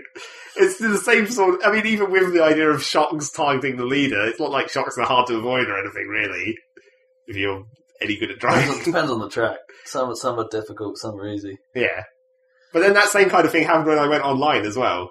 It was like, more often than not, one person will get out in front of them, then you can never catch them. Well, that's the classic thing with racing games. Well, yeah. My experience of Xbox Live is that the fights have been a lot closer than they would have been in other like online races. Yeah, probably. There is a lot more to and fro. You know, and often you find yourself, if you stay in a lobby for a while, like fighting with a couple of guys consistently. Yeah. There is a sort of like a nice... It does get the balance, I think, from random to skill quite well. There is a certain amount of random because of the power-up system, but it's often you find you always seem to end up finish races in a certain lobby in the same position as you have been the last few. So, like, suggesting that it's, actually my skill level means that I'm actually sort of kind of, like, placing where I should. Yeah. So I went into the stupid Learner League, of course, level 1 to 10. Yeah. And the first race I did, I won. And I was like, wow, beginner's luck, fuck yeah. That was good. But then I haven't actually been doing that badly since then. I got a 5 winning streak. Oh, really? At one point. Which was pretty sweet. Yeah, maybe you just rocket this. I don't know, it seemed like a 3 once. It seemed like in a lot of cases in that, it was just like I was getting away. Once I could get on, and I think it was also maybe the track, because obviously it keeps it on the reasonably simple tracks in the earlier league, in like the Learner League. But also, of the tracks that they were coming up in the votes, I think they kept picking the ones where I could just like get my speed up, and then I seemed to be better at just going. Once I got going, I could just burn the shit out of it and rocket around these things. But yeah, so that was fairly interesting. Not too laggy. Not that many people playing it, of course. I was about to say, what is the community like in terms of size? Because the Xbox One wasn't massive while I was playing. Well, on Friday night, there was like 500 people. That's more than Xbox. That's impressive. And that might have been because of the deal. Yeah, obviously.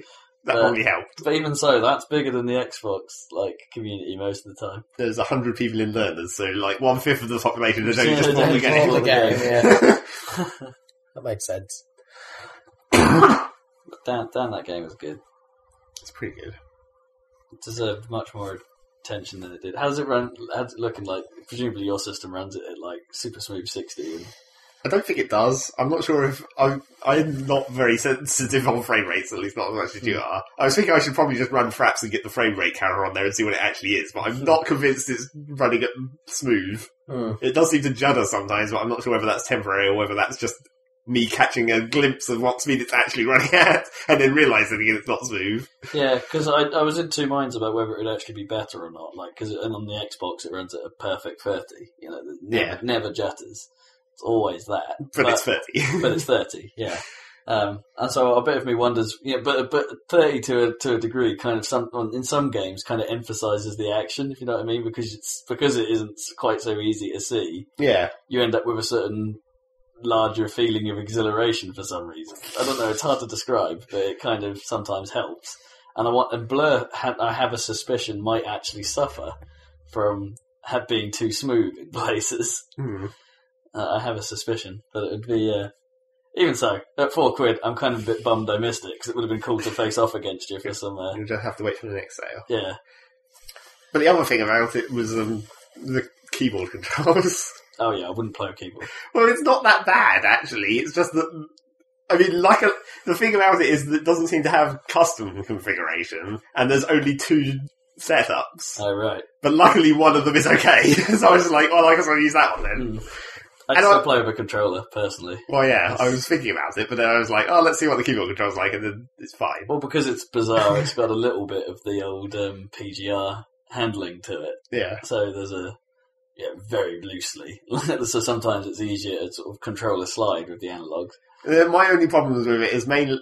Well, the first problem that I thought was going to be a lot more of a problem is that it uses, WASD for, with the accelerated and breakers up and down. And normally when I'm doing racing games on keyboard, I prefer to have my other hand and have a separate button for brake so that I don't have to move my finger downwards from accelerator to brake, because that's sort of inconvenient. Makes sense, yeah. But you can't configure it, so I can't do that. But that's not too much of a problem, because you don't have to brake that often, really. No, you need to brake more often as you... Well, yeah, the later stuff. Yeah, the further you get through. But also, when you are going to brake, normally you're going to brake a lot. It's like a hairpin. Yeah, there are some significant... Or a right angle corner. Yeah, there are some ridiculous Ks later. So it's like you're going to know that's... Because it's like every other corner that's not right angled or hairpin, you can probably just burn it and hope for the best. Or excessively slide it, sort of slow you down. Yeah, or just mash the e-brake and go into a slide or whatever. Because that's on spacebar, obviously. But then the other thing I kind of don't like about the controls, which must be the same on the Xbox controller, but it's just that you can only cycle through your power-ups in one direction. I just find that really distracting. Yeah, I think you're right, from what I remember. It's like, I always get that. I always get confused about what power-up I want, and it's like... Because the thing is, you've got WASD from accelerate, brake, and steer, but then on your other hand, you've got up, down, left, right for the power-up controls. So you've got forward fire, backwards fire, then left to switch weapon and right to dump it. Oh, right. So initially I was dumping quite a lot of weapons by accident, because it's like, I want to go to the next weapon to the right. Oh, no, wait. That's the dump weapon button. But I got used to that eventually. Just remember not to ever push right. Yeah. Just fire it off anyway, regardless of whether you need it or not.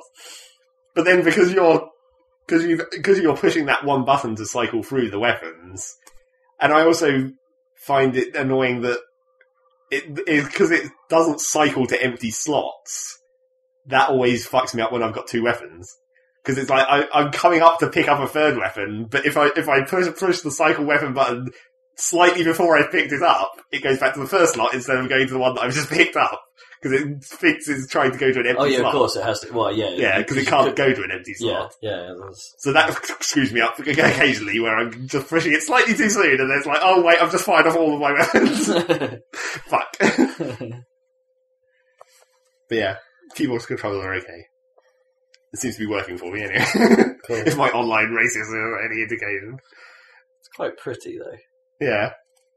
I do love the crazy glare. And the car models are actually pretty awesome. Yeah, the actual cars are really quite considering it's all actual cars. Yeah. It's like, how did they get away with this? I guess it's because the cars don't ever, like, blow up. They just get cosmetic damage, basically. They never turn into a Hulk, like a blown up Hulk or whatever. They take a reasonable amount of beating. Yeah, but it's not like... And also nothing really falls off. No, that's true. It all just bends but stays attached. And hangs and dangles a bit. And... I wonder if that is why they... It's like... Is that, like, the concession that they... For these manufacturers, or was that just how it was always going to be? Yeah, maybe. But they've got a bit of a subset of the manufacturers. It's not like, a lot of like top racing games like Need for Speed and things like that actually managed to get quite a large number of top manufacturers and things like Lambo. Well, yeah, but I guess they weren't going for those ones, really. No, there's a reasonable set. Like there's VW and there's Ford and... Yeah, they were going for like more like standard cars more like than like Ferraris and shit. Yeah. But there's a lot of Fords. Yeah. There, and honestly, well, it's because they've got all the Fords and all like Chevrolet and stuff. Yeah, and they like Scirocco's and as I say, it's a shame because then they sort of sort of double up some of the models, don't they? Later on, like you get the Ford Focus ST, and then later on you'll get like a rally version of it or something with like extra splitters and stuff on it. Yeah, but that's not... It's a bit cheap. Well, the other thing about it is, like, the cars are almost entirely pointless. It's like, almost. Just choose one that you like and then you don't even have... I only use griffy cars because I don't understand how drift is any use at all. Oh, really? Because that just slows you down so much. I use balanced. Yes. I only use griffy and maybe off-road if it happens to be, like, the one course where there's significant off-road. Oh, well, grippy's good at first.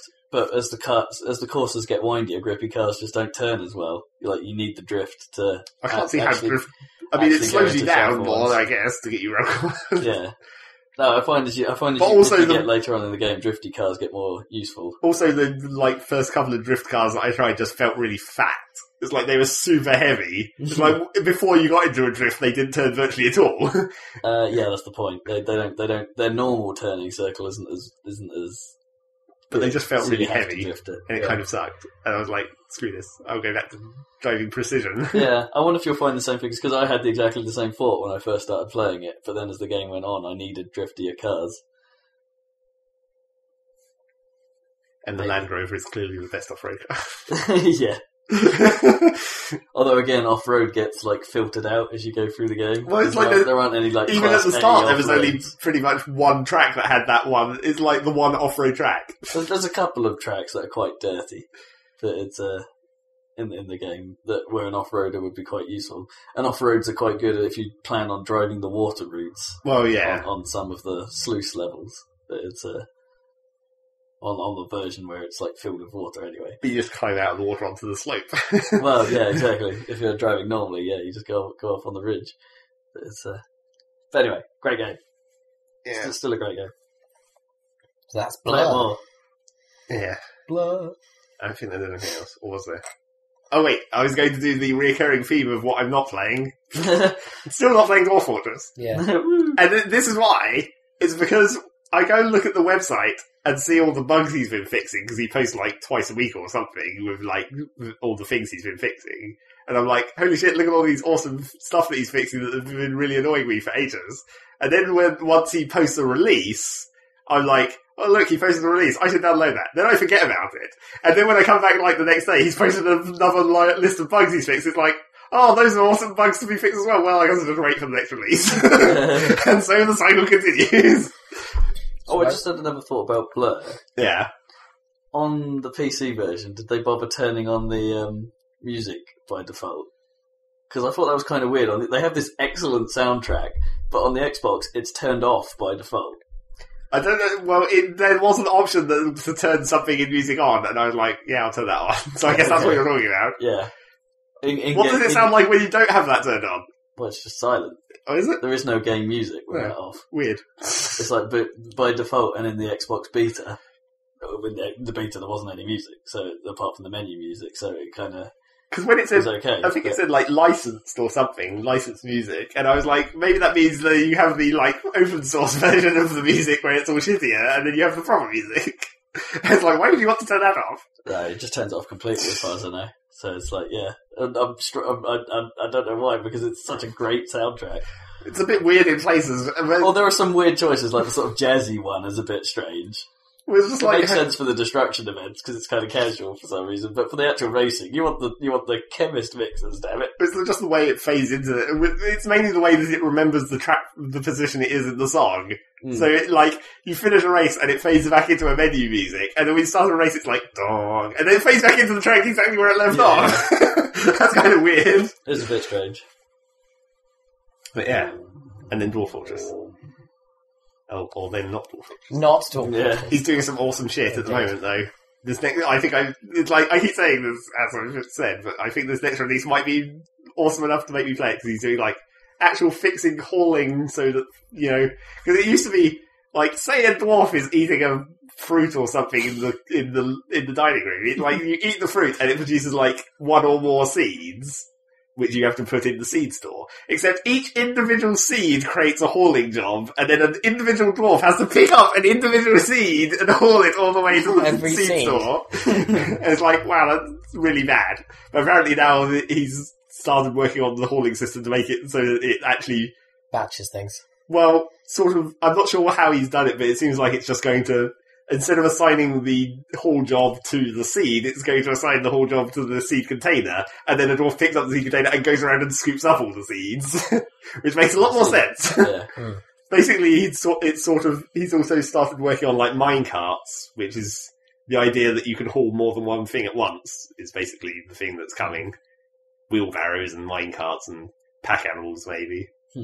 So you might actually be able to haul shit around slightly more efficiently. Because the way I used to do it, when you want to clear out a room of, off-cut rock or whatever that's just been left over from mining, it's just wait until your population is about 50 and then designate the entire room and then just have a massive dwarf swarm that runs in and shifts it all. It's they're not doing anything else, whatever. Although that does make me worry about the economy. Not that the economy is properly implemented, really, in Dwarf Fortress, but because the idea is that, it paid for, each individual job they do. And because in my fortresses I don't really... Because a lot of people just have, every dwarf that's idle just goes around and, smooths stone or engraves stuff just to, keep them occupied. But I don't really... Most of the time I have, my main population just stands there in the meeting hall and, each individual, specialist goes and does their individual jobs or whatever, and then the main group is just for hauling, and there's now if there's going to be less hauling, they'll get paid less, and then they'll all be poor! And they won't be able to afford anything. Disaster. Do you have to worry about your money, then? Well, it's not really your money, it's, their money. Well, I know, but, is it possible for if they're getting paid for the jobs that they do, who's paying them? And is there, a limit to those funds? But they're paid by the government or whatever. The government, it's internally, whenever they do a job, they get paid out of, money just gets created, basically. Yeah, that was where my question was going. It is a basic, governmental economy where they're getting paid for labour, and then they pay that money back to rent rooms and buy food and that kind of stuff. So they can get kind of screwed if they don't have any cash. I mean, they have stuff that's basically free for free when you have no cash. The shittiest kind of mushroom that you can eat is free for when you don't have any money. This is what the poor people live on. The shittiest kind of mushroom. Plant helmets. It's the basic kind of food for dwarves. Eat those mushrooms.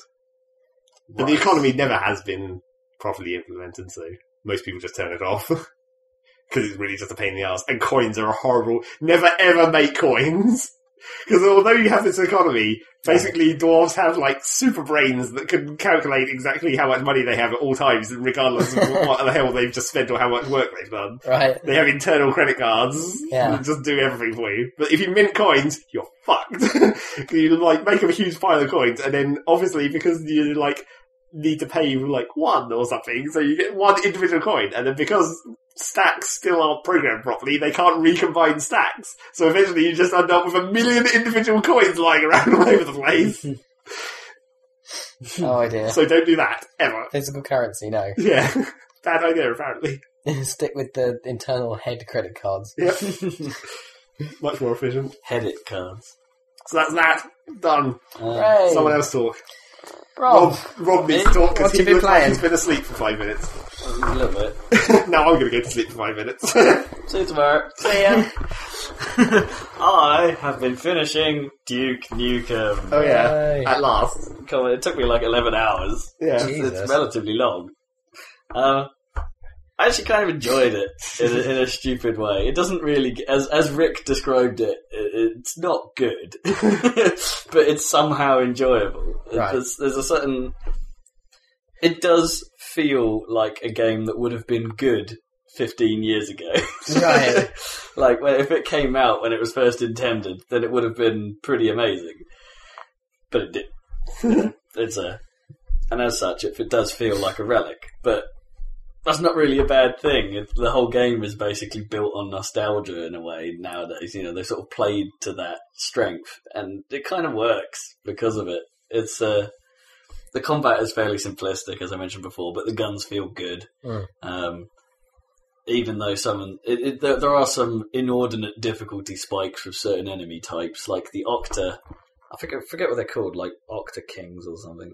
No, the Octa King is a boss, but it's Octobrain. That's it. With like these floating tentacle monsters that have the ability to sort of basically gravity gun shit and throw it at you, including your own pipe bombs and rockets, which is kind of neat. But if you come across like 3 of them, that's a hard fight ahead of you all of a sudden, because it's like they're throwing shit at you constantly, and because they're flying, you basically don't really have much in the way of cover, and their projectiles are kind of splashy, so it's hard to sort of like, if they miss you, they'll probably still land nearby and hurt you, and because it's regenerating health, that means you're basically spending most of your time in your about to die state. So actually, this is when you get 3 of those in a fight, it's quite difficult. Sudden difficulty spike, and they were only the times I really struggled with the game most was in those fights, and to the point where you just get so frustrated. Right, I'm going to drink the magical health providing beer and go into super blurro vision, so I can't see what the fuck I'm shooting at, but I know I won't die. Right. Okay. So it's yeah, it's a bit insane. It also throws in a few rudimentary physics puzzles every now and then. Like, fill up this thing with barrels, make something balance. Wow, straight out of 2004. I know, check it out. Duke Nukem is all about physics. Yeah, clearly. And puzzles. I know. Well, there's even a Valve puzzle where you have to, like, where it makes a specific reference going, I hate Valve puzzles.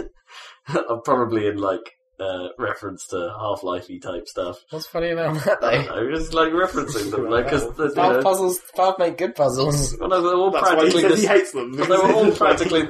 He hates puzzles. Well, that's the thing.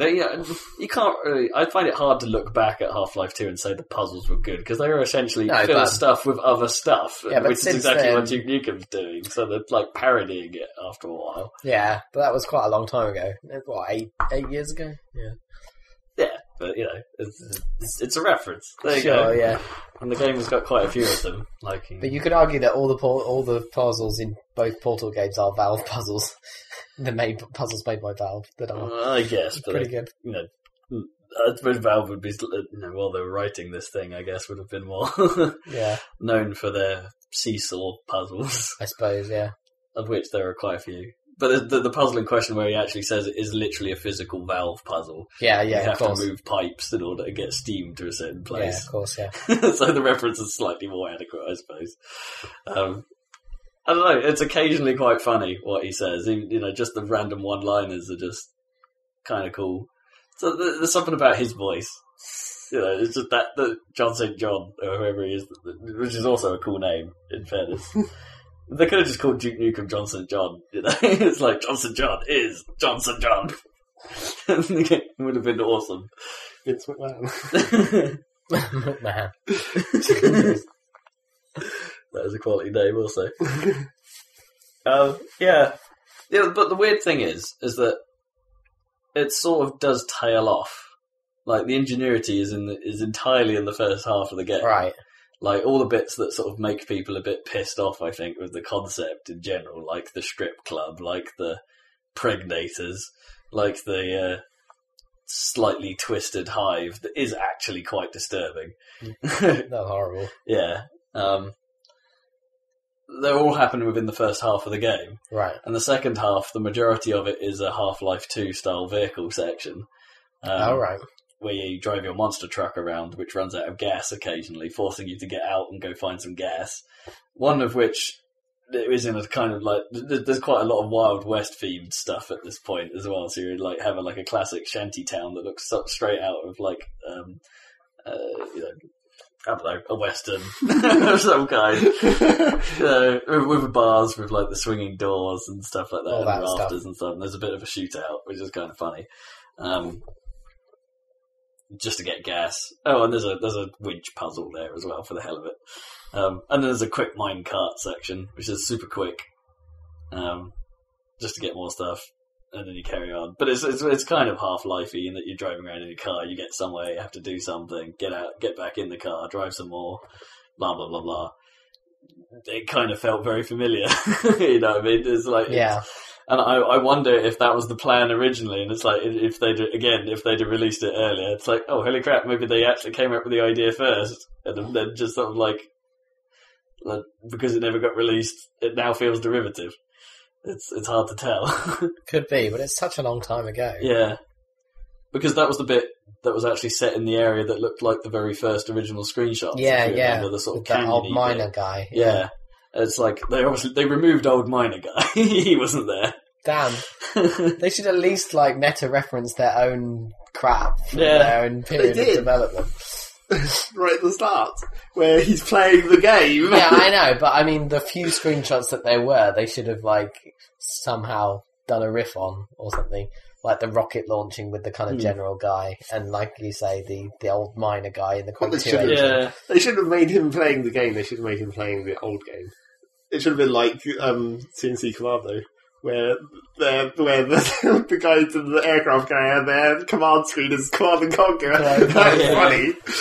That's brilliant. That's brilliant, yeah. It's I can't go too far about talking. I'll back up what I said before about the graphic presentation. In some areas, it's actually really impressive. Like the lighting model is actually pretty. Well, that's quality. it. It's like they said that I've seen in the reviews and stuff. It's like the geometry and stuff, and some of the textures are like old. But then Gearbox have come in and just said, "What kind of crazy graphical effects can we just layer on top of this shit? What kind of bump mapping crap and reflection-y lighting stuff can we just add into these old levels and just make work?" And that stuff actually looks really good. It has to be said. Like, one of the neatest little details that I thought was quite nice was that the freeze gun has a little, like, red warning light on it that sort of spins. And you know how often, like, gun maps just, you know, the effects they just apply to the gun. Like, this is a real light that's in the world. So you walk up to objects and stuff and you shine your red glow on them from the gun and they react. And, you know, it's a little touch, but it just kind of, the whole lighting model is filled with that kind of little touch stuff. And it's like, that I suppose when you've really got quality, like relatively low poly environments, you can go to town on all the other crazy effects. It's like, the character models are a little low poly in places, and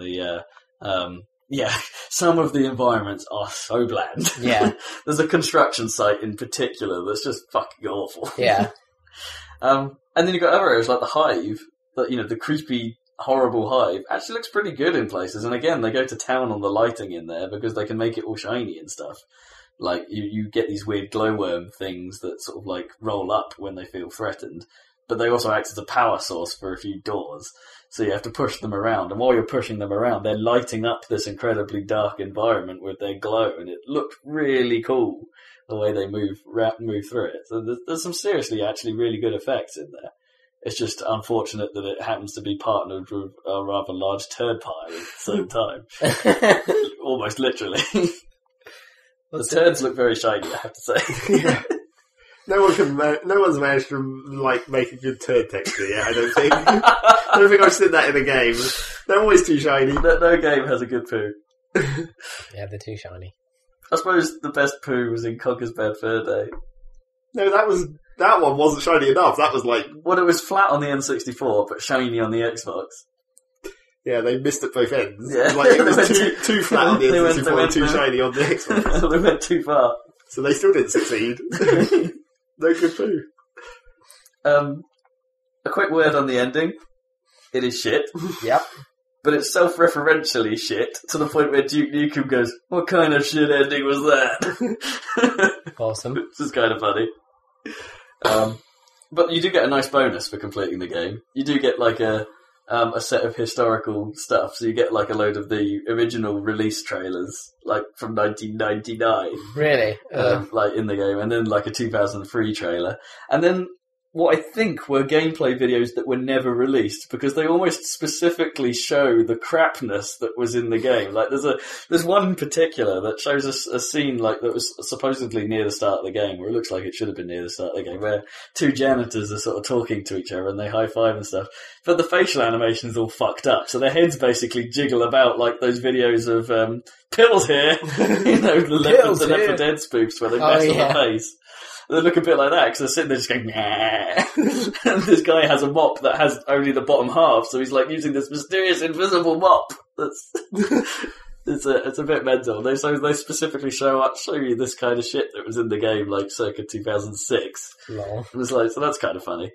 And neat that they showed it. The weird thing is, though, looking at those videos, they probably had about 3 entire games at that point because they changed quite radically. Yeah. Between the things. I mean, the HUD has been through like 4 or 5 iterations on its own that they demoed, which is the weird thing. And like, it was only until like about 2007, I think, where some of the assets that were actually used in the finished game, you sort of can actually start seeing.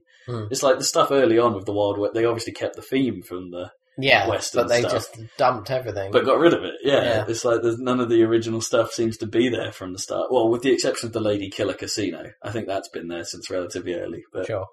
Yeah, they probably could have released like just a couple of those games and been all right if they'd have just released them at the time. Yeah, but they were like, no, they didn't. They were halfway into creating something new every time. Yeah, every year they were like, oh well, we could release all this old stuff, but we got all this new stuff. Let's just do it all again. It is. And then the next year, same deal. It is weird, especially now given that most of 3D Realms' talent now actually works for Gearbox as well. Yeah, well, it's also slightly strange. But yeah, and the other thing I want to point out is, as Nvidia did make a bit of a big deal of Duke Nukem when it came out, and they sort of started using them as the face on the homepage, saying you need this graphics card for this, yeah, really. That kind of stuff, which is bullshit in fairness, but. It is 3D vision ready, so I had to give it a go, and it's perfect. Was right. The 3D is perfect. So well done. Not a single effect goes wrong. Not one. It's like the frustratingly, possibly the best gaming version of 3D I've seen. Lol. Which is... Can't be that difficult, though. Well, I guess not, True. no. But they didn't even fuck up, they didn't fuck up all the crazy lighting models, which is where this stuff normally goes wrong. Particles and lighting maps and stuff is usually where 3D fucks up. Like, so engines will optimize it out so it only works in one eye or something, or something will just glitch out on occasion. And there was, I tell a lie, there was one point where there was a glitch where a reflection went wrong and it didn't appear in one eye. Right. But that happened once throughout the entire game, and I played most of it in 3D. Mm-hmm. Admittedly, it did start to make my system struggle a bit when running it in 3D. There were certain sections. The Hive, it didn't like the Hive in 3D. I wouldn't like the Hive in 3D. War boobs. I don't want 3D war boobs. That's horrible. Slimy green war boobs. Yeah, that get kind of milky. Horrible. Lols. Disgusting. Yeah. But still kind of funny. So Duke Nukem then? Duke Nukem's alright, and I did try some of the multiplayer, and it actually seems relatively well balanced. The multiplayer's, it's a bit throwaway, don't get me wrong, but it's kind of fun. If I could get into a game that wasn't so lag heavy. I did end up in several that were like 2 seconds of lag, like on my ping times. And inexplicably as well, because it seemed to come up with like 40 to 50 ping in the lobby. Mm-hmm. And then as soon as the game started, here, have a 2000. Oh, fuck's sake. While everyone else jumped to 200, which still isn't good.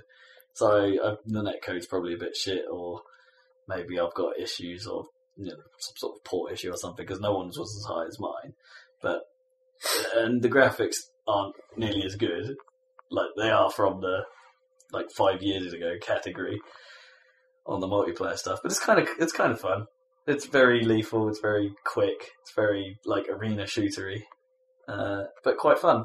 And so it's a bit of a shame that it doesn't really work for me, because I might have played it a little bit. They've gone for, a crazy leveling system as well, where the more you play, the more shit you unlock for your house. Like, and you can go into this house and just have a wander around. It's this enormous mansion and stuff, and you can hire babes for it, which is utterly stupid, to like a maid and stuff, and the people who just walk around and fill it, and you can get the pinball table and the air hockey. Oh, I have to mention the air hockey, because Kip has brought this up when he first started talking about it, like the air hockey being the shittest minigame ever. Yeah. I didn't think it was that bad. It's quite easy, but the weird thing about it was like the animation of your opponent, because he basically sits on the table, putting his head like right next to the I don't know what even you call it, but the thing that you hold in your hand, sort of like round thing. I don't know. I still can't think of a decent name. But his head's like follows it around, so he's like inches away from his thing at all times. It looks like he's having a bit of a spasm or something, or he's just completely drunk on the table, just going, and he goes around in circles until the puck sort of comes near him, and then goes, it's like. And he hits it really gently, so it's like super easy to just then go bang and win. So it's like, 7-0, achievement for winning 7-0, job done. Moving on. Conversely, the pinball table is also, I think, was probably shitter. Like the balls of steel pinball table.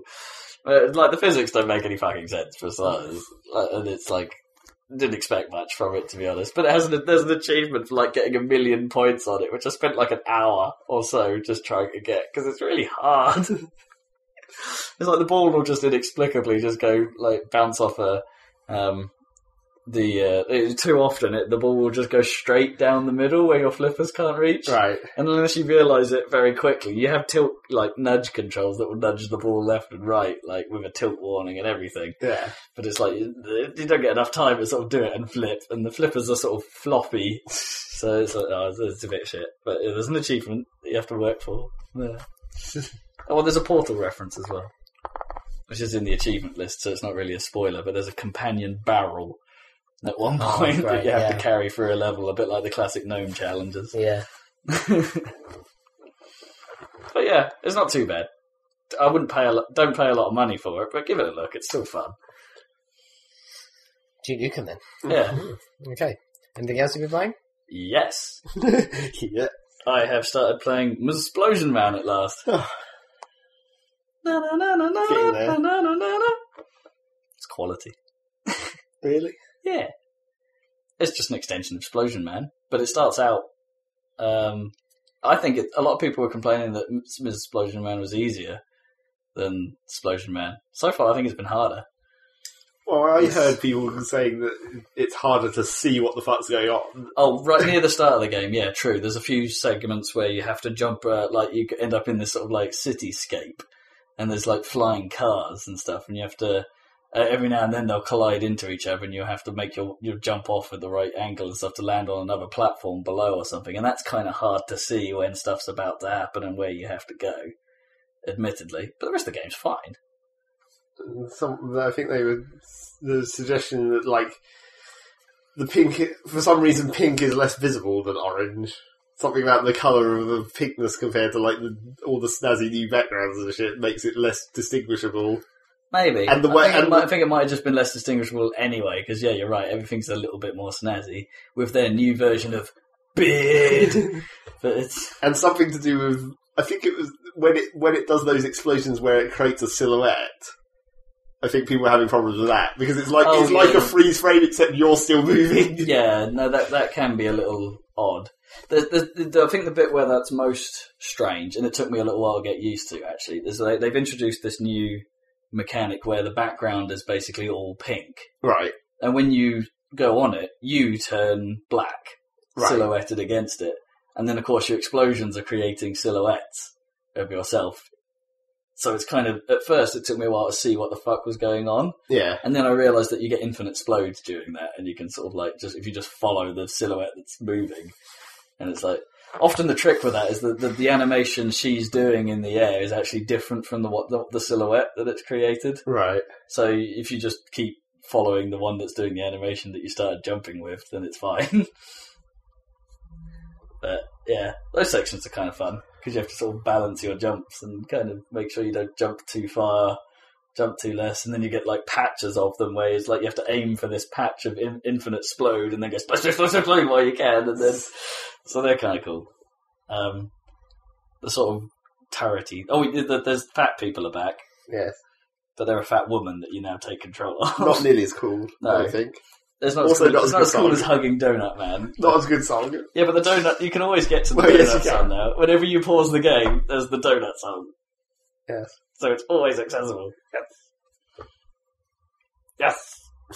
But it's kind of cool. It's a much slicker presentation than the first. Oh, I see. Splosion Man was only their second game, I think. And so they were still trying to find their way. The Beard engine has come on a reasonable way, meaning it's just generally prettier. There's a bit more going on. And, the Splosion Man jabbering is still kind of funny, even if she is mostly spouting, like, female vocal lights, pop songs. Yeah, I don't find that... the single ladies! The single ladies! I don't think that's nearly as funny. Well, no, it's because it's less internet meme film.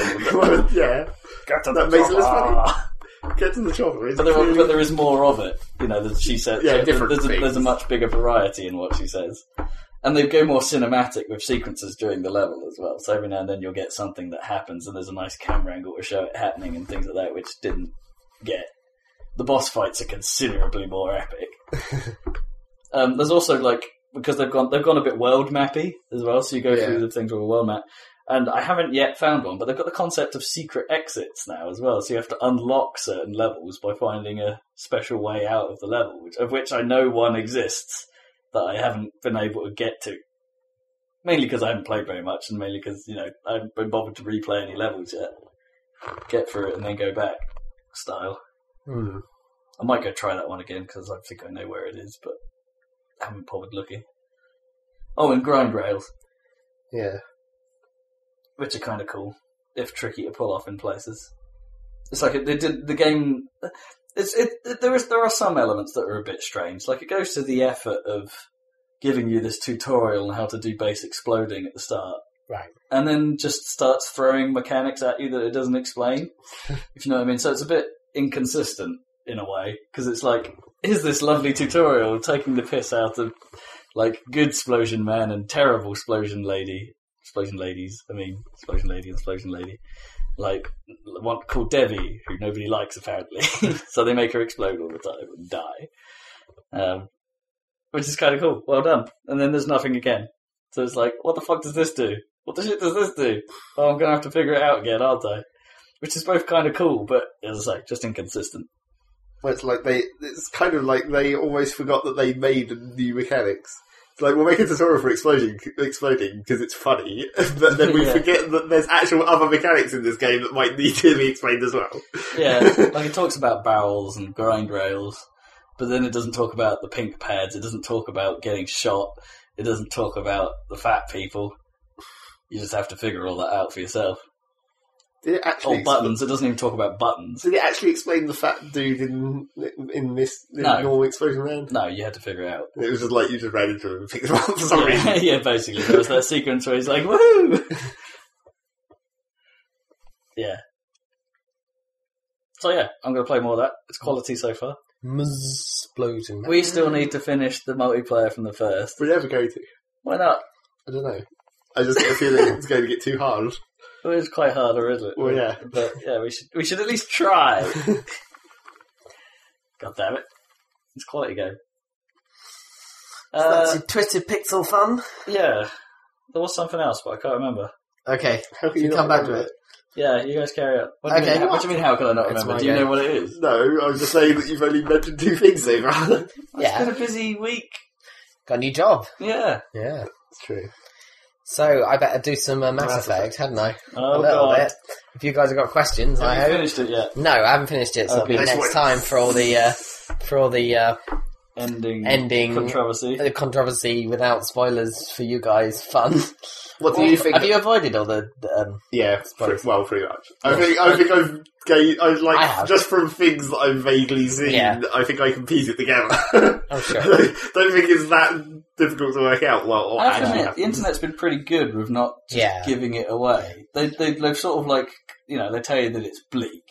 But the word bleak comes up quite a lot, but that's all I know. What were you going to say? I was going to say, what do you think about the, how shitty the side quests are and how bad the, like, flying around the universe mechanics are now. Okay, well, the side quest, you mean the multiplayer shoehorned into the single that player? as well. The N7. Oh, the whole as side well quest as just, in general. Generic, go get a thing side quest. Well, the thing is, it's very... The whole game is very cinematic. Like, the cutscenes and all... Well, they're all in-engine, right? Cutscenes. Almost all. Well, almost entirely in-engine. People talking and stuff, but also action sequences and stuff and everything.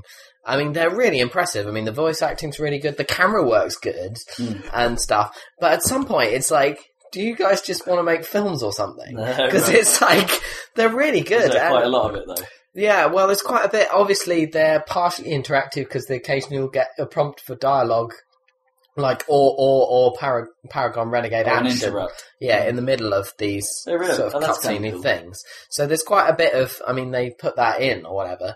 But I was thinking of an example of like, there's a bit where an enemy force, I won't say who, attack the Citadel or whatever, and you're fighting and you're doing your corridor shooting or whatever, and then there's a bit where you get in a car and there's this whole fight scene where you're fighting people on top of flying cars flying around the Presidium, and it's all super awesome, but it's all cutscene, and then you land and it's shooting again, and it's like, oh, why couldn't I do that? Yeah, I didn't get to do any of that. If this was Uncharted, I'd be doing that. If it was Vanquish, yeah, exactly. But all those big, there are the meat of the game. It's mostly major missions, and it's like it's a long game. It is an RPG, but it's getting quite far away from that because it's like every bit is like planned out like every one of those missions. You can do them in different orders, but they're basically planned out like a Call of Duty level or an Uncharted level or whatever. It's like shooting in a very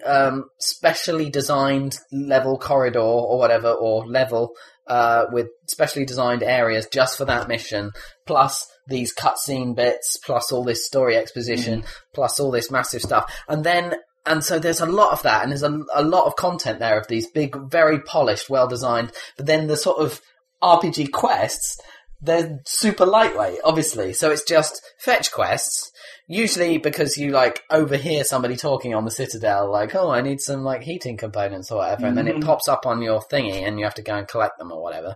Why would you do that? Yeah, it's really dumb. Why would you do that? When there's a massive war and like your planet is currently being devastated, every minute counts, right? But it's like, what I could really do is some like heating elements for this thingy. My kettle is on the right fritz. These space kettles are fucking shit. Well, the thing is... Eat my goddamn fish. Yeah. To be honest, the main problem with it, well, maybe not the main problem, but my problem is the quest manager thing, or whatever you call it, the quest log, is terrible. Really? It's awful. Like, you can't, like... Because it was okay, like, the other games. Well, it makes you appreciate how good it is in Skyrim, ironically, despite the fact the UI to get to it in Skyrim is awkward. All you do is, like, you activate it, and then it's like, oh, you go enjoy the quest, because you just follow the nav marker, and you just do the quest, and that's it. Whereas in this, it's like, you have to remember, and sometimes you can have found the thing that's needed, but it doesn't update the quest log to say return to the person and do it, or where they are. And then the map is really bad of like areas on the Citadel, so you have to kind of remember where they are or look it up online because it's quicker. And so those fetch quests, not only are they superfluous, they're really annoying to do. And then if you do enough of the main missions, they time out as well because things happen in the story. So you can get quests. Side missions as you go. Yeah, well, kind of, but it doesn't warn you that they're going to time out because they're just these little things like collect some heating things, and you don't even know where to look for them. And that's the thing. So the planet scanning, you have to go out. Often it's a fetch quest, but you have to go in your ship on the galaxy map and sort of scan. And the way you do scanning now is instead of going to the planet, going into orbit and scanning it properly, you sort of go around and then you emit a pulse by right-clicking or whatever it is on the controller.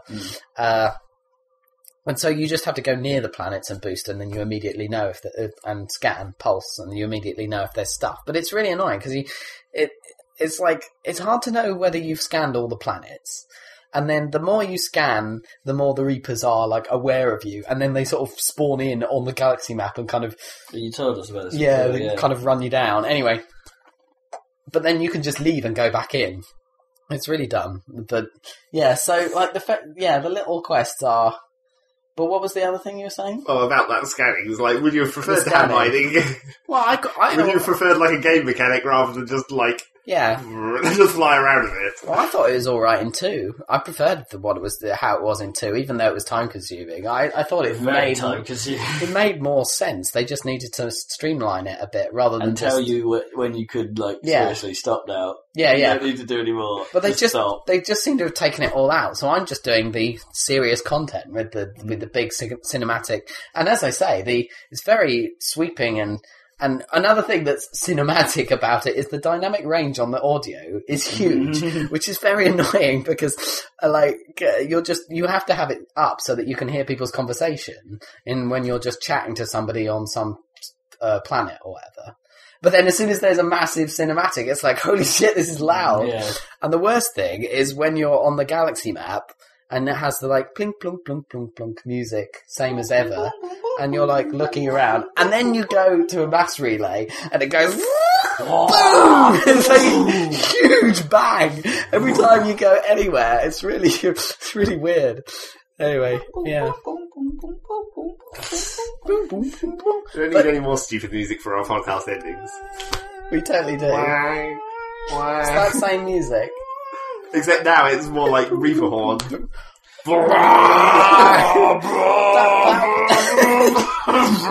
Reaper horn is a good sound, though. It has a menace to it. The Reaper horn. I don't know if it does. I think it does. It's like their weapon, isn't it? As well, just the sound of their weapon. Yeah, but anyway, so I'm in the midst of the game, and I've totally, despite the fact that Earth is being destroyed every second, I've basically forgotten about it. Yeah, basically. Like Admiral Hackett occasionally turns up and talks to you, and presumably he's in some secure location, but I think he is on Earth, or at least Anderson is on Earth, and he's like, yo, yeah, the war's not going that well. Come back sometime soon. In the meantime, you're pottering around being Mass Effect-y. Yeah. But the thing is that now... Shepard, I've decided to present this message in musical form. We're fucked, we're fucked. Come back soon.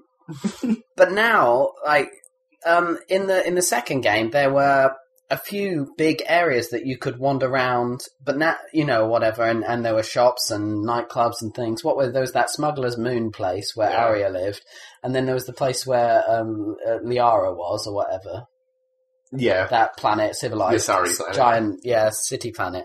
My problem with those was always like, well, it's this massive city planet, but I only get to walk around like a few square inches of this little tiny place. Yeah. And it didn't do that well for my suspension of disbelief. And also Tachanka, it's like an entire planet of Krogan, and you just walk around inside a garage, basically. Yeah.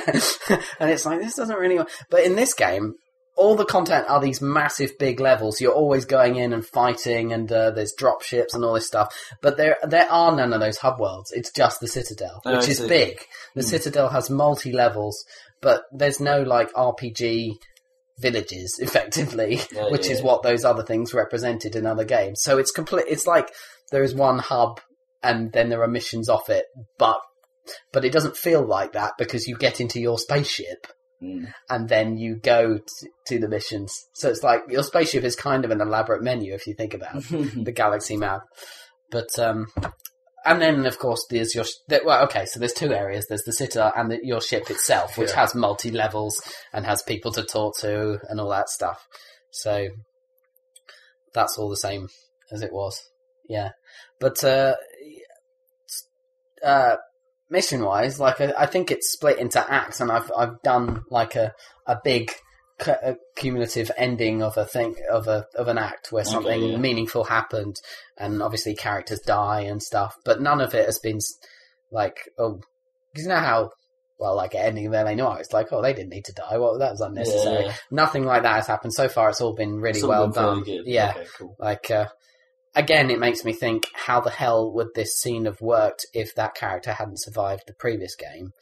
Because I wouldn't care about whoever the random guy replacement. Yeah, so I don't know how that would work. But as it is, and for you as well, for almost anyone playing it who didn't like severely commit to the ending of Mass Effect 2 and allow the people to die that did, which even I didn't, because I wanted to see a particular character. Like, again, you accidentally let the one character that you wanted to see. Yeah, and he was the character that that was in the thing recently. That I don't know. That doesn't give too much away, but it was totally worth having.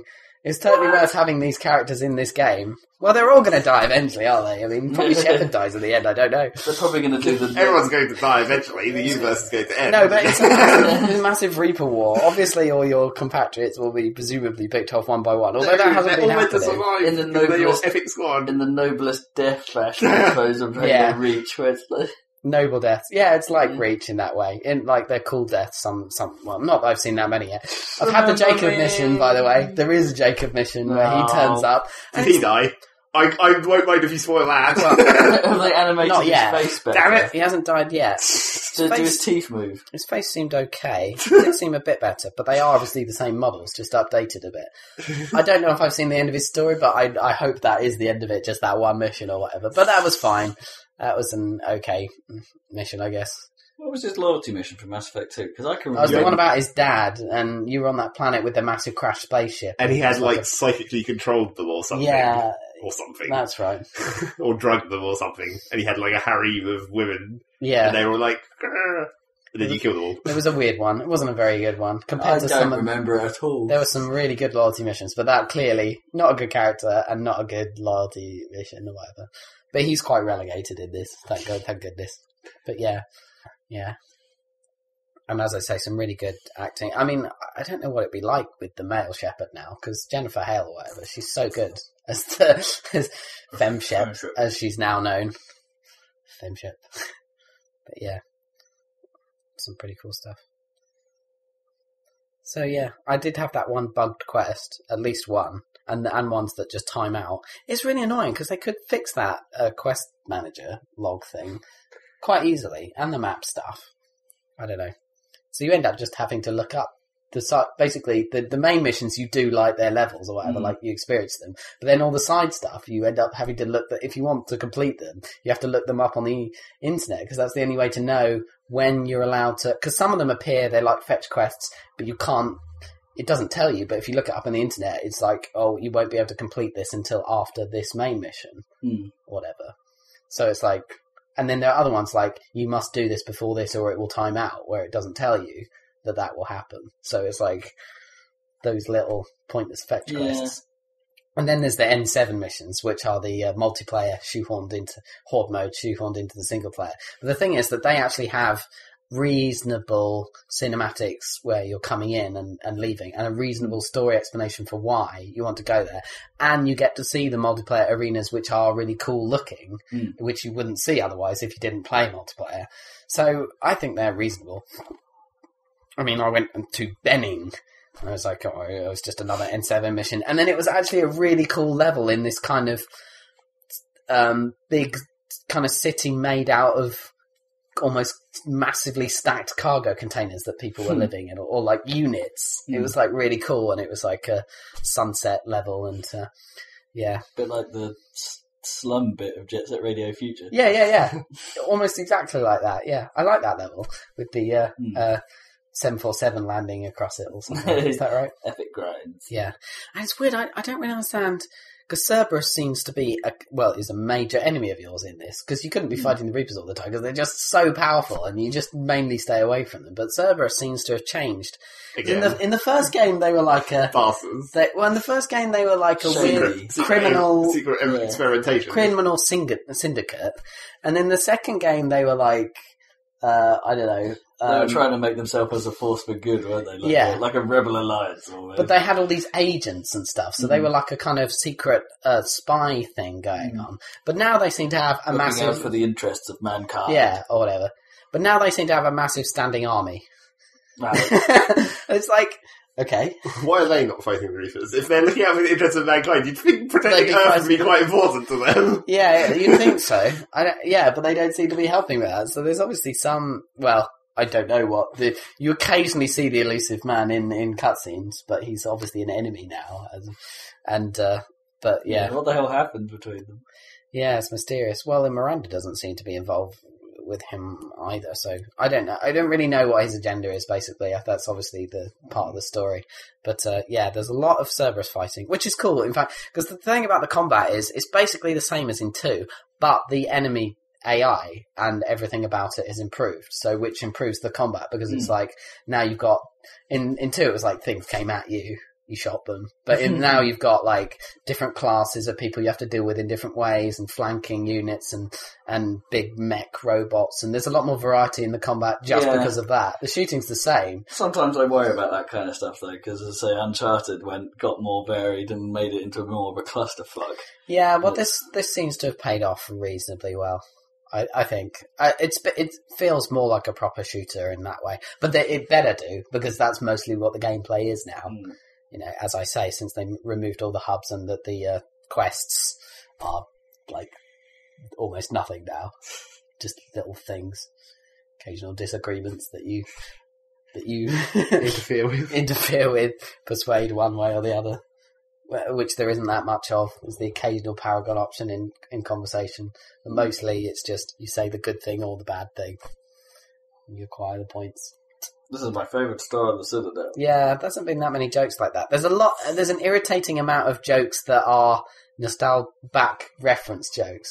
Like, at least, I think 2 or maybe 3 times they've referenced how bad Shepard is at dancing.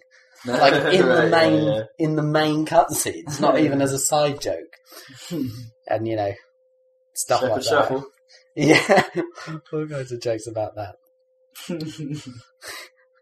I kind of feel like it's more of an affront because my Shepard's a girl. Like, that's worse. If you say a girl is bad at dancing, that's a lot worse than saying a boy's bad at dancing, isn't it? Maybe. I don't know. Yeah. So, yeah. I will continue. I hope you guys do play it a bit. I predict that Zach will buy it, finish it in a week, come on the cast, and say nothing good about it at all. I think it will all be complaints, I would have thought. But I am enjoying it.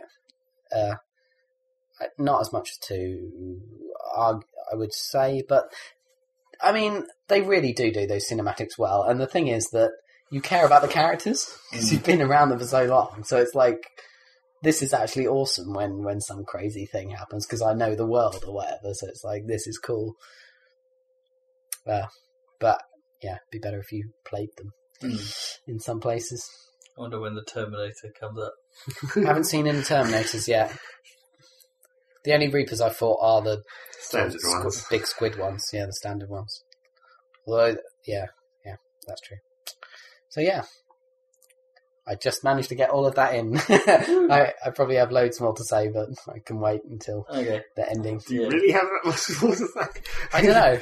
Not spoilery stuff, anyway. No, it's hard to not to go into details and stuff, but yeah. Absolutely. I played a bit more Dirt 3. Yeah, I know. Remembered what it was. I did the Gymkhana tutorials. Oh, they're annoying. The tutorials are annoying because you have to get gold. Damn it! Well, whereas that the platinums require like a perfect run. I've got an absolutely perfect run. And they're bastards. Cocking annoying. Did you try and get platinums? Yes. Oh, why? Why you punish yourself? I've got up to the spin challenge with them. Fucking crazy. They are. They are perfect runs. As I say, you can't miss a thing. But a run takes like what? A minute. A minute. Okay, that's quite long. Yeah, okay. The drift one was quite irritating. I think it's crazy because it seemed to like how it detects the drift sometimes seems a bit flaky. Some of those two kind of challenges later on, I had to watch YouTube videos. Is there any point in me actually trying to platinum them? No, I don't think so. Unless you want to kill yourself. Because I can't remember if there's a Chivo attached to it. Or... Well, I don't know. Look it up, but I wouldn't if I were you. I think just getting gold is good enough, I think.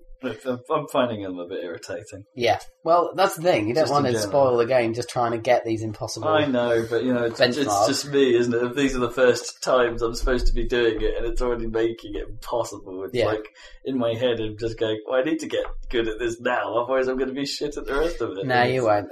It's fine. The main Gymkhana events where you have to, compete against other people are really easy, provided you don't set it up super high or something. So I wouldn't worry. It's only those platinums that are really hard. So, yeah. Just it takes me a few runs to do racing. drift challenges as well. Yeah, they're hard. They're quite tricky. Yeah, but there aren't that many of those. But again, the scoring seems a bit weird on those as well. I could pull off this really epic long one and it's like 2 points. And then I'll do this one that's really quite shit but at high speed and it'll go 4 million points. Yeah, maybe it's, multipliers need adjusting there. Yeah. Yeah. That's alright. And I ended up with the annoying F12, to activate a flashback thing with 1 million screenshots of just one level of Gymkhana training. It's like, well, there's that same bit of track again. There's the same bit of track Chase that fucking button. Yeah. Oh dear. Classic. Right, we're coming to the end of this cast. Yep. It's true. It's an observation I made and Zach confirmed. Yep. Yeah, indeed. What next time I'll have the ending of Mass Effect 3 that I won't be able to talk about because that's true actually. Unless you buy it and play it all the way through, if it's 30 quid, I don't think that's going to happen quite yet. Do you think? Depends. It's not going to get cheaper than that for a while. I feel like I should hold out until Christmas and see if there's going to be an Origin Christmas sale to compete with Steam. Yeah. I need to decide what my next long-term game is going to be because I have a choice between Saints Row and Assassin's Creed. Oh, Saints Row, come on, we need to hear what that's about. I guess. But it depends on your girlfriend, I guess. Yeah, I might be have to play while the cat is out. So you'll just have to end up playing both. Yes. While you're screwed. Yeah, maybe. Well, they're quite long-term affairs. I forget how long the Assassin's Creed games take to finish, but it feels like forever. Brotherhood's a long one. Yeah. So, yeah. 2 took fucking ages. Yeah. Okay. Wait, Brotherhood's a long one in comparison to 2? I don't know if it's the same or longer. Oh, God. But, yeah, I don't know. It's pretty long. Bro button. So, yeah, thank you for joining us on the Soundcast. Catch you next time for more gaming news and associated waffles. Maybe some gaming news for about sand and horses. Yeah, sand and horses. And grout. And pineapple in a calzone with cheesecake and maple syrup. Bye. What kind of shit ending was that?